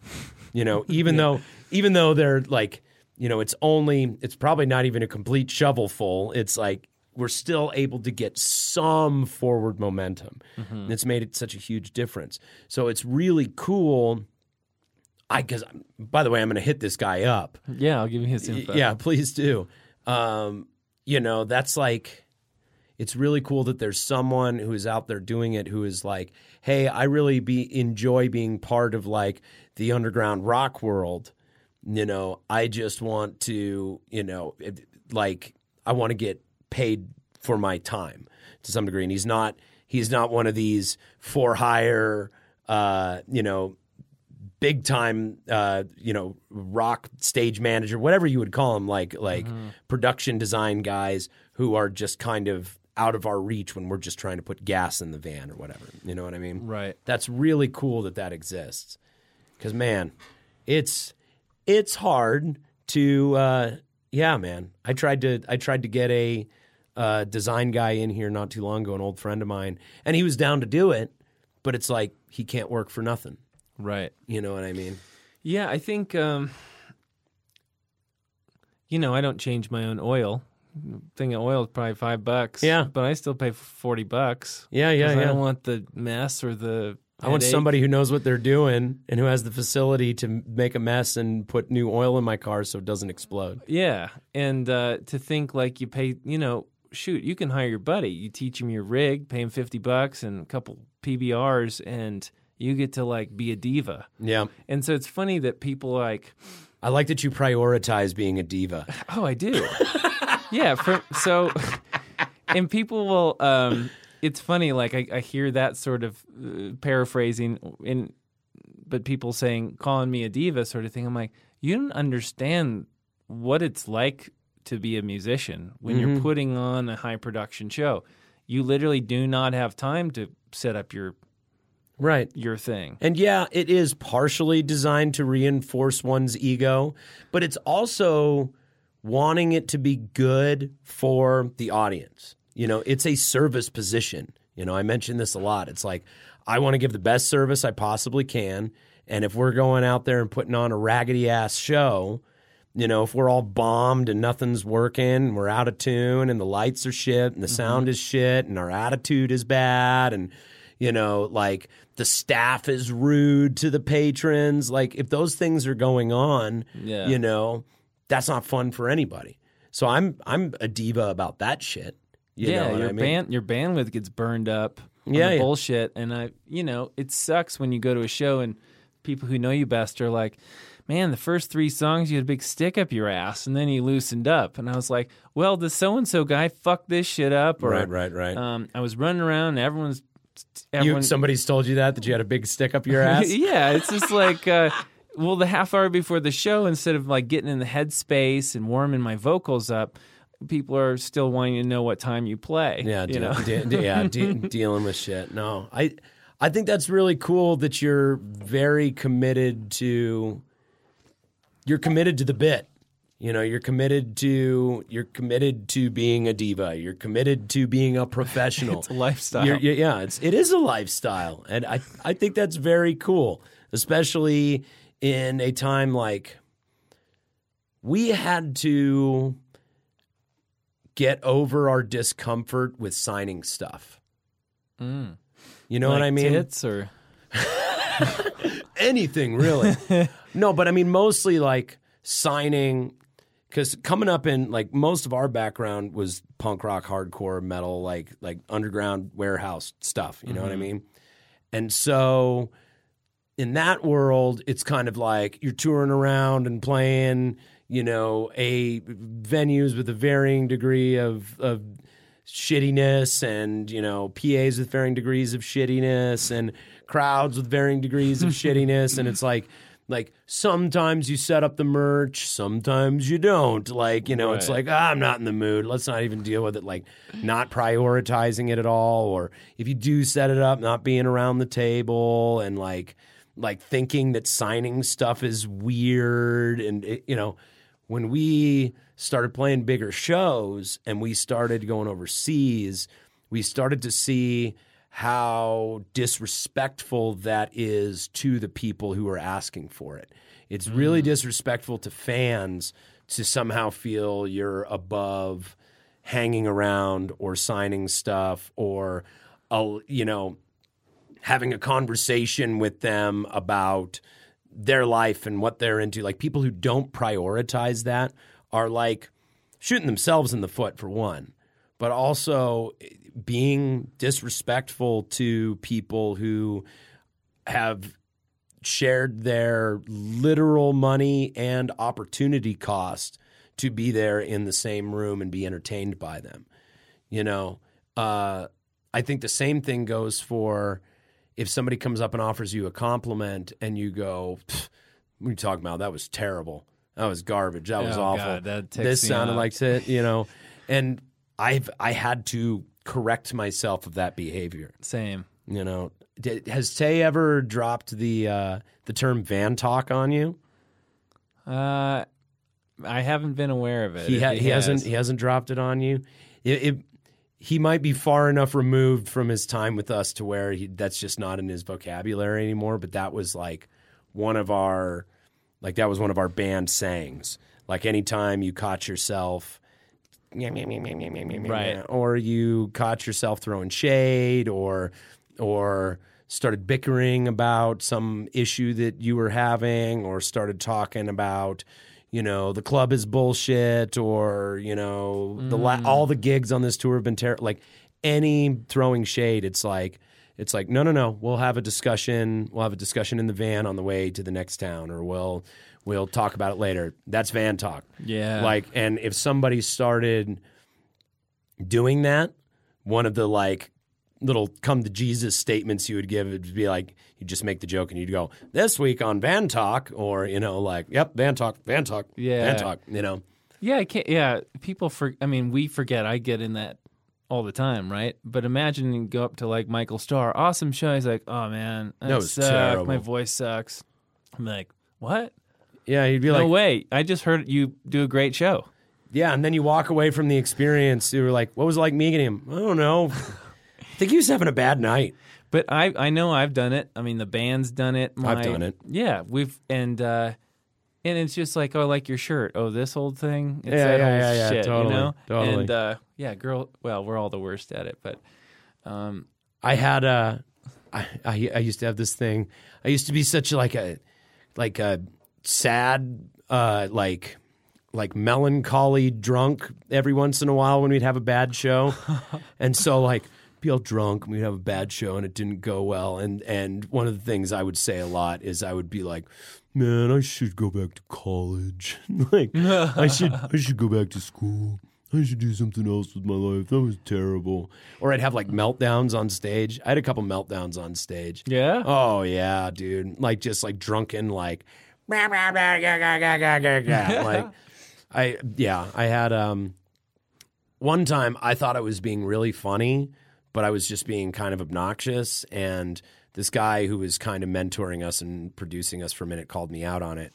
And I was drunk and I'm like drinking on stage and we're doing a song and somebody yelled Freebird, and I just went on this diatribe of how like lame it is to yell play Freebird at a show and just started. I went on a tirade to be funny, and I like threw the beer out into the crowd and was just being a cocksucker, and it didn't come off in the way I intended it. Yeah. It came off as just me being a dick. And so now when it happens, my go-to like kind of banter is just like, hey man, be careful what you ask for, because we know that fucking song and we'll play it note for note and waste your time and everybody else's. So keep it up and you'll get what you know. Yeah. I've made it more cheeky, goofy, silly, and I don't Right. drink, so I'm not going to become a snarling asshole on stage as readily as maybe As I used much, to. yeah. No, it's you know those master classes with like all the celebrities. So I started the Steve Martin comedy one like 3 years ago, and I still haven't finished it. Really? Yeah. I got to check that out. He is great. You know, like he's got his kooky, goofy self, but his sober teaching is so fucking good. And he talks about a lot. He'd have like the manager, and he'd be like, "Oh man, I walk off. I thought the show flopped." And he's like, "That was amazing." Right. And then he'd be like, "Oh man, I killed it." And he'd be like, it kind of flopped, you know? Yeah, your subjective experience is your own. And it comes through all these filters that the audience and the other people watching it aren't aware of. Yeah, so Dr. Scott, who's my voice coach, you know, my first show I spent it wasn't even Big Rock Radio, it was Aaron Hart with Creighton Huntley at the Walnut Room. Right. In 15. And, you know, I faced the drummer most of the time because I was nervous and I had my eyes closed if I was looking out. And, but that goes all the way to you're playing and you have a gear malfunction. Most people don't fucking know. Right. And if he calls it break character, you're marshing everyone's mall. You're killing the energy and the connection of the show. Breaking kayfabe, man. It's Yeah. it's like wrestling. If you yell out, "Wrestling's fake," it's like, fuck off, man. Yeah. We're all watching a show here. Porn isn't fake, though, right? Right. No, that's all really happening in real time. That's how people have sex. That's how I have sex. I'm gonna come. Yeah, just with like close up. We all do it. Yeah, we all do it. That's how all people have sex. Yeah. But what's fucked up is people do end up thinking, like young people end up thinking that that's the way all people have sex, and they have to like deprogram themselves in like a healthy relationship to understand like what real sex and real intimacy is like. It's like, oh, porn sex is actually kind of painful and kind of like awkward and kind of like silly. Like real sex isn't like it is portrayed in porn at all. Yeah, not everyone gets an enema before they play. Not everyone has a full bath and the whole thing. But anyway, yeah, I guess the whole no, the master classes thing. Yeah, like that's I'll check out the Steve Martin one.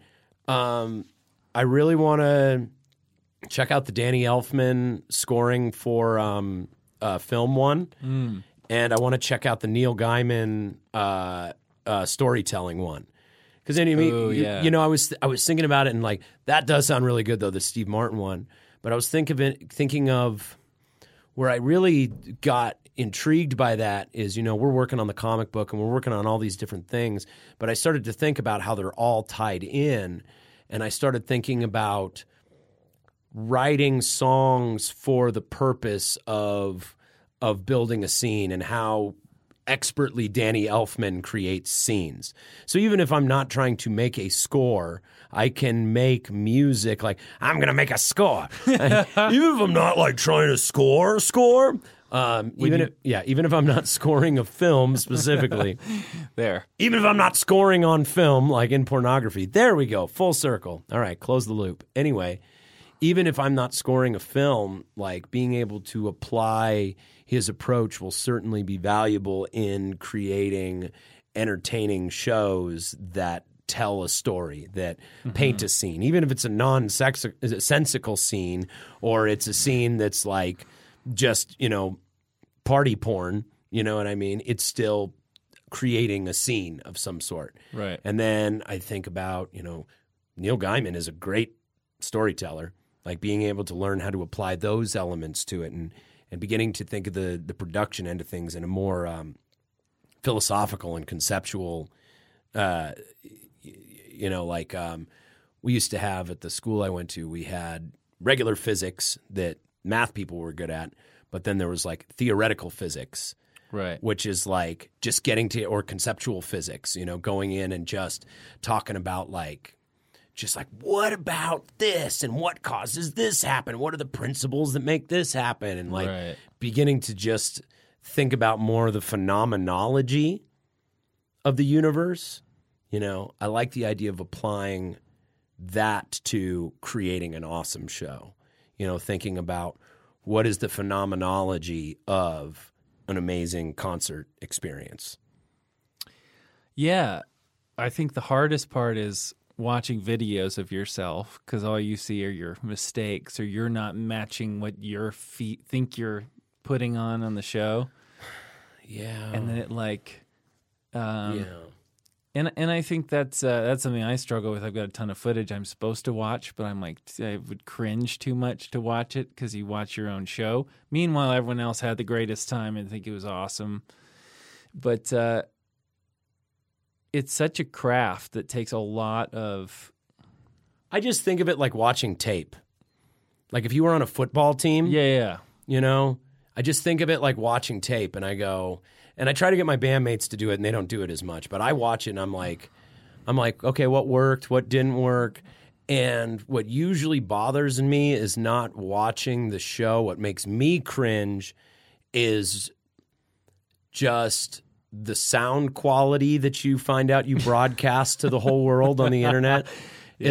It's like, man, that sounded really a lot better when you were in the room than it did like From the board. yeah, from the board, yeah. Yeah. And like, or not from the board, but like someone with their cell phone out filming the Yeah. thing. You know, even if you've broadcast live performance has come a long way, but it's still not there. Oh, it's terrible. You know what I mean? Like, we live stream a lot of our shows, and the live streams are usually pretty bad. But I mean, people respond to them because they're like, "Oh, I see you guys are playing. Right on. Wish I was there." And they check in for a minute, and it serves its purpose. And I mean, people do enjoy watching the shows. You got to have it out there. Right. But that's more what makes me cringe than the performance itself, if that makes sense. Yeah, I mean, it's like watching amateur porn versus highly produced. Yeah. Or have you ever filmed yourself and watched yourself? Because Because get ready for an even bigger disappointment. see, I think it's better. I think really it's better. It's like something about this. I really connect with this film. I don't know what it is. It's like that's me up there. That's how I feel about it. I mean, I only watch me when I watch me. Anytime I put on another porn, I put on the picture-in-picture screen, and I superimpose just a picture of me on top of it. And I film a lot of stock footage.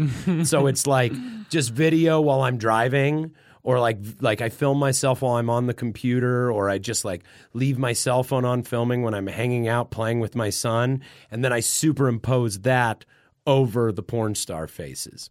Wow. Yeah, I do that. That'd be hilarious. Just some greasy, shiny guy just railing out this girl, and then his face, he's sucking on his teeth and picking his nose and rubbing his eyes. Sipping on White Claw. Sipping on a White Claw. Well, hey man, this has been really nice. Yeah, man. You know, we've known each other from a distance for a long time. I'm disappointed we haven't gotten the chance to work together. You know, we'll get a show together one of these days. It just seems like we keep missing each other. But, man, I really have enjoyed having you on and getting to know you in person. And I've gotten a ton of great ideas from our talk. I hope you've gotten a lot of great ideas from your talk, too. And that, I mean, dude, I think everybody should do this. Sit down and just record conversations with people. I've learned more in the past year and a half sitting down having conversations with people I'm curious about than any schooling I ever did. And man, I really appreciate you coming down. I hope you had a good time. And first of all, what do you got coming up? Where can people find you? You know, what can people look out for? This is your section to plug whatever you want to plug. Right on. Well, yeah, man, this has been rad. Yeah. This has been great. Cool, man. And I've been drinking White Claw the whole time, so I'm in heaven. They And give me I'm money high. every time I say it. And I'm high. Yeah, high and drinking White Claw in a little animation studio. There are worse things to do with your time, man. High and not so dry. Mm-hmm. So we're actually, I flew to L.A., so my bassist Sabrina moved to L.A., so she'll fly in, similar setup what you guys have. Oh, cool. So I just went out and needed a break, hung out with her in L.A., and crazy connection ended up at the Whiskey, and this 80s cover band wants us to open for them. So we just booked actually December 16th Oh, cool. at the Whiskey A Go-Go Oh, cool. on the Sunset Strip. So Love Stallion Goes to Hollywood. That's fun. You'll have to let me know what you think of it. Yeah. Because the Whiskey A Go-Go is really cool. It's a really cool place, and it's super thrilling to see your name up on the marquee, and it's fun to play a stage where so many people have been, and just like Hollywood is fun. I like the Sunset Strip. It's a cool place to go. That being said, I feel like the Whiskey A Go-Go is kind of a tourist trap for musicians. You know what I mean? They're like, come pay to play the world famous Whiskey A Go-Go, and you end up like doing it. Speaking of not throwing shade, right? But Fan talk. I was going to call you. Fan talk. Hey, fan talk. But like the way they do things a lot there, just because of the way the industry is structured, is it's showcases.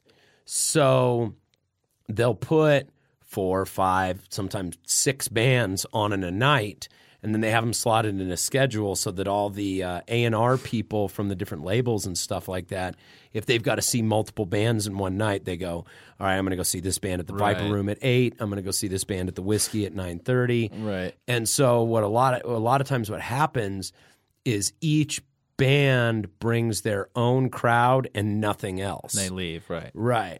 Like, so when we played the Whiskey, we had an awesome time. A bunch of people drove from out of town, like followed us from Denver and came to see us. Sick. And like we had a really, really good time.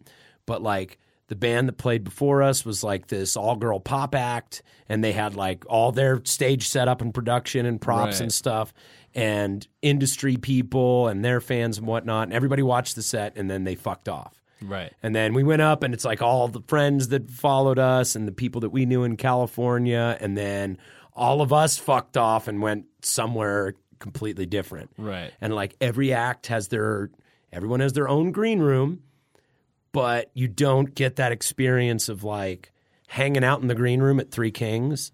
You know what I mean? Mm-hmm. Like you're not connecting and networking with those other bands. It's almost like they're just like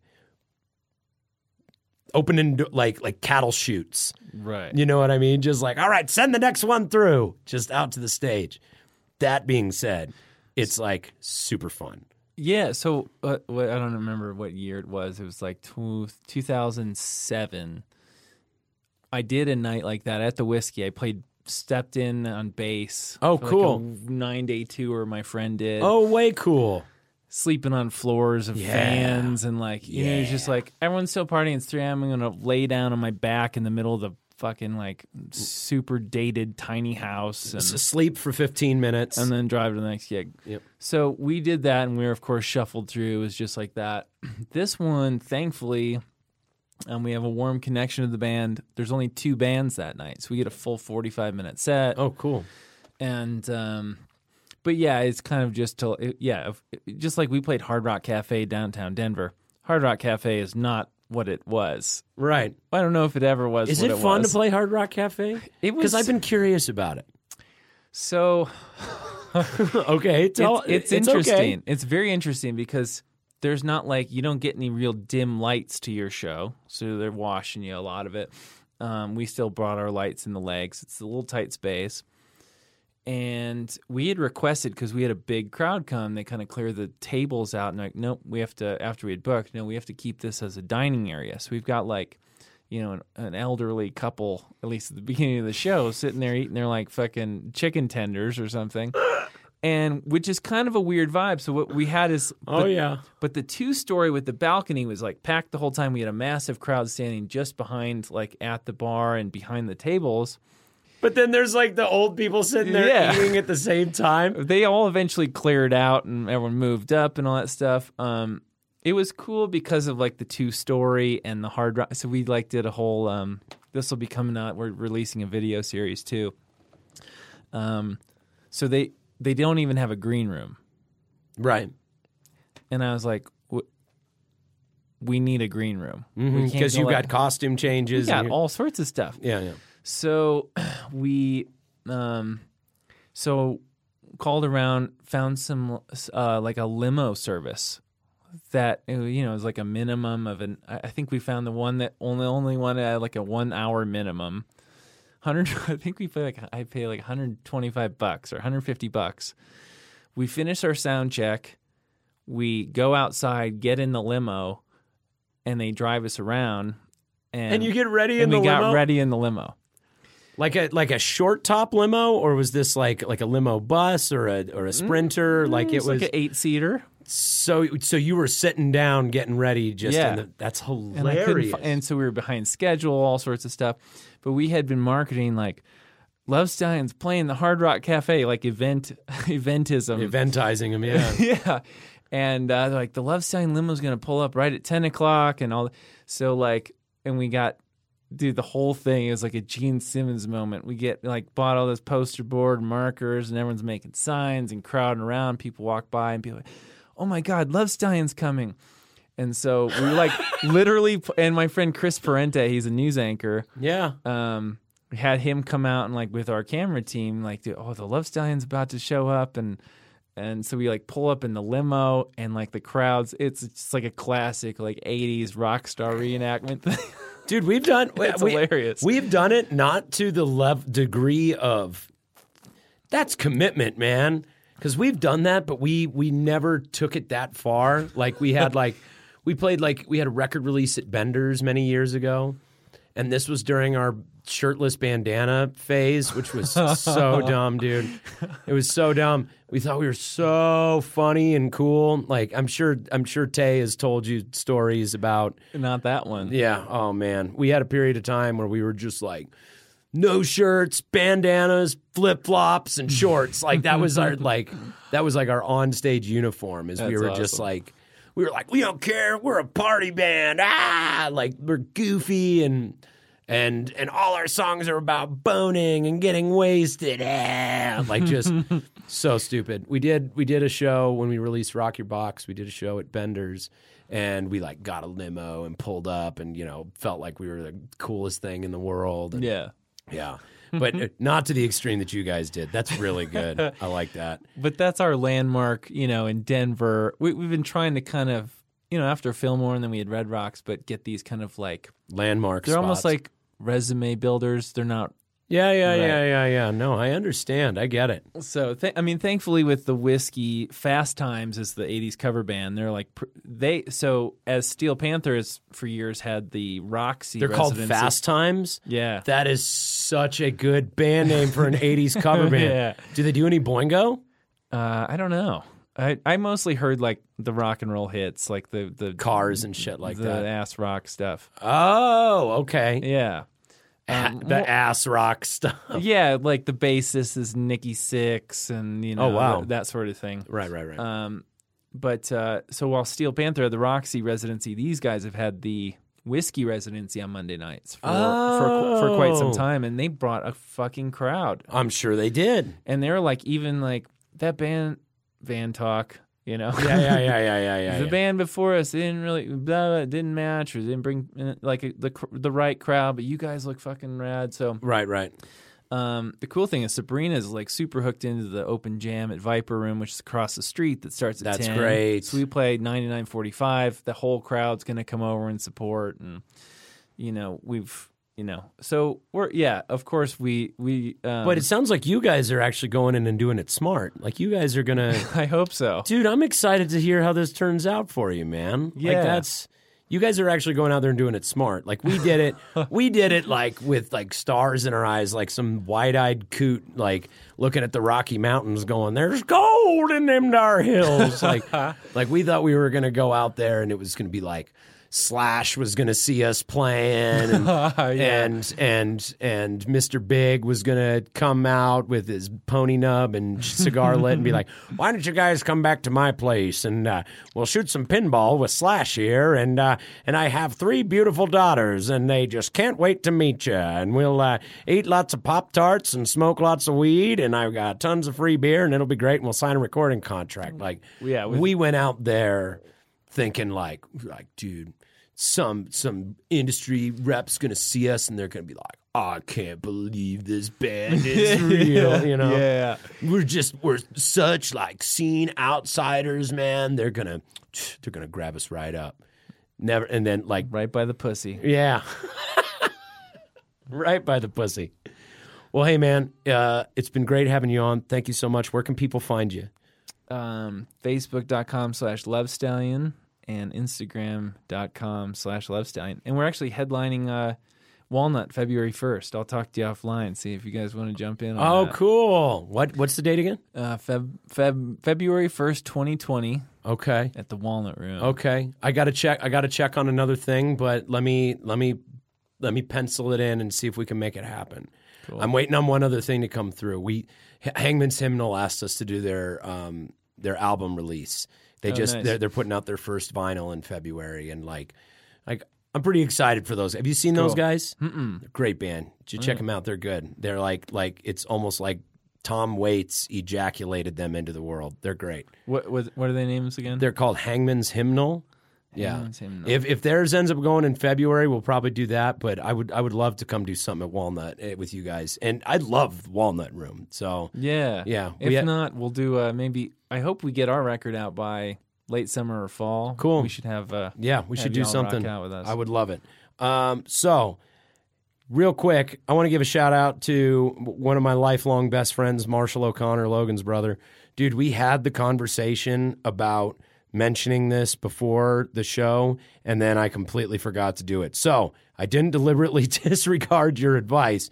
I just got caught up in the conversation and got baked and got lost in Aaron's eyes and forgot to warn him ahead of time. So, but I will try and do it on the next one. So what I'm referencing is on every episode, we ask the guest to pick a band that they think deserves a little extra love to be our One for the Homies feature for the week. So every week, basically, we after in post-production, we have whoever's producing the episode, whether it's Gordo or Gene Skibbins in Chicago, we have them add in the song in post-production so that it can play when people are deciding what podcast to listen to next.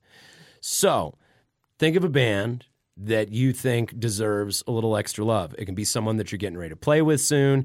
It can be something that you want to promote of your own. It can be a friend of yours that you think has got some really cool stuff coming out. It can be anybody. And the reason I gave the shout out to Marshall is he sent me a text right before we got started that was like, hey, I was listening to the last episode, and I think you should probably start letting the guests know about the One for the Homie things at the beginning of the show instead of putting them on the spot at the very end. Gotcha. And I went, oh, yeah, that's a really great idea. And then I completely forgot about it. So I would give the shout out to my buddy Eric Toledo. He's in Athens, Georgia. Okay. And the band's called Quiet Hounds. Quiet Hounds. Okay. Do you have a song in mind that you really like? Man, they just cut a new record, but gosh, I would say Emperors. Okay, by cool. Quiet Hounds was on their last EP. Okay. They just cut a new record. I have to say I haven't gotten into it yet. Right. Just on time. Insane, like, how to describe it? If you like Andrew Bird and kind of like a, man, I'm probably pretty high too to describe this, but it's such like this unique indie rock sound, incredible vocal layers and synth, and a touch folky, a touch, but also kind of a raw rock indie feel. Quiet Hounds. Quiet Hounds, and they wear like hound masks. Do they really? Yeah, Quiet Hounds. Okay. at least they used to. I think it was. Maybe I'm not supposed to. I'll have to check with Eric. But they originally started the band because they had like a record label dispute and they couldn't disclose their perform? identities. So they wore hound masks. And I know they play shows without them, but I know they still do stuff with them. That's really funny. All right. So, One for the Homies shout out this week is dedicated to Quiet Hounds. This is Emperor. Thank you very much to my guest, Aaron Hart from Love Stallion, for coming in and talking with me. It's been really awesome to sit down and talk with you, man. Likewise. And thanks for drinking a couple White Claws and smoking a bowl with me. That's great. That's how dudes are supposed to hang out. fucking hard seltzer and just a little bit of marijuana. Not too much. I mean, we're not crazy. And little gummy edibles. Thanks also to our sponsor, Granny's Edibles. They're not available in stores, so good luck. Anyway, this has been episode 78 of the motherfucking podcast. Thank you so much for listening. Thanks for telling a friend. Be sure to check out the Patreon at patreon.com/MFRuckus. Thank you so much, guys. I'm Aaron. Bye-bye. And that's a wrap. Yeah.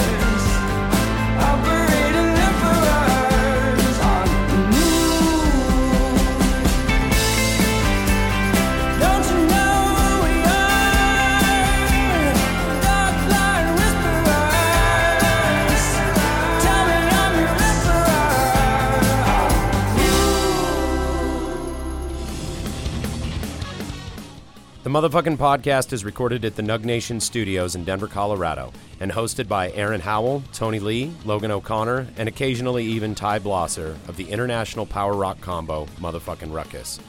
Our producer in the studio is Gordon Leadfoot. Our producers in Chicago are Gene Skibbins and Adam Zielinski. All music except homie shoutouts and featured artists is written and performed by MF Ruckus and comes from the album The Front Lines of Good Times Volume 1, coming this fall on Rodeo Star Records. Thanks for listening, guys, and remember, if you find this podcast valuable or entertaining and you wish to support MF Ruckus further, you can rate, review, share, subscribe, follow us on any of our social channels, Facebook, Instagram, Twitter, and Spotify. If you really want to help us do what we do, you can go to patreon.com/MFRuckus and become a patron at any level. Our patrons get access to exclusive content, early releases, guest list spots, even VIP parties with beer and food, all in exchange for a small monthly contribution. It really does make a difference and allows us to do this podcast, make records, create videos, go on tour, fly Tony back and forth, and all the other stuff we love to do for you guys. Patreon.com/MFRuckus. Check it out. Thanks again, guys.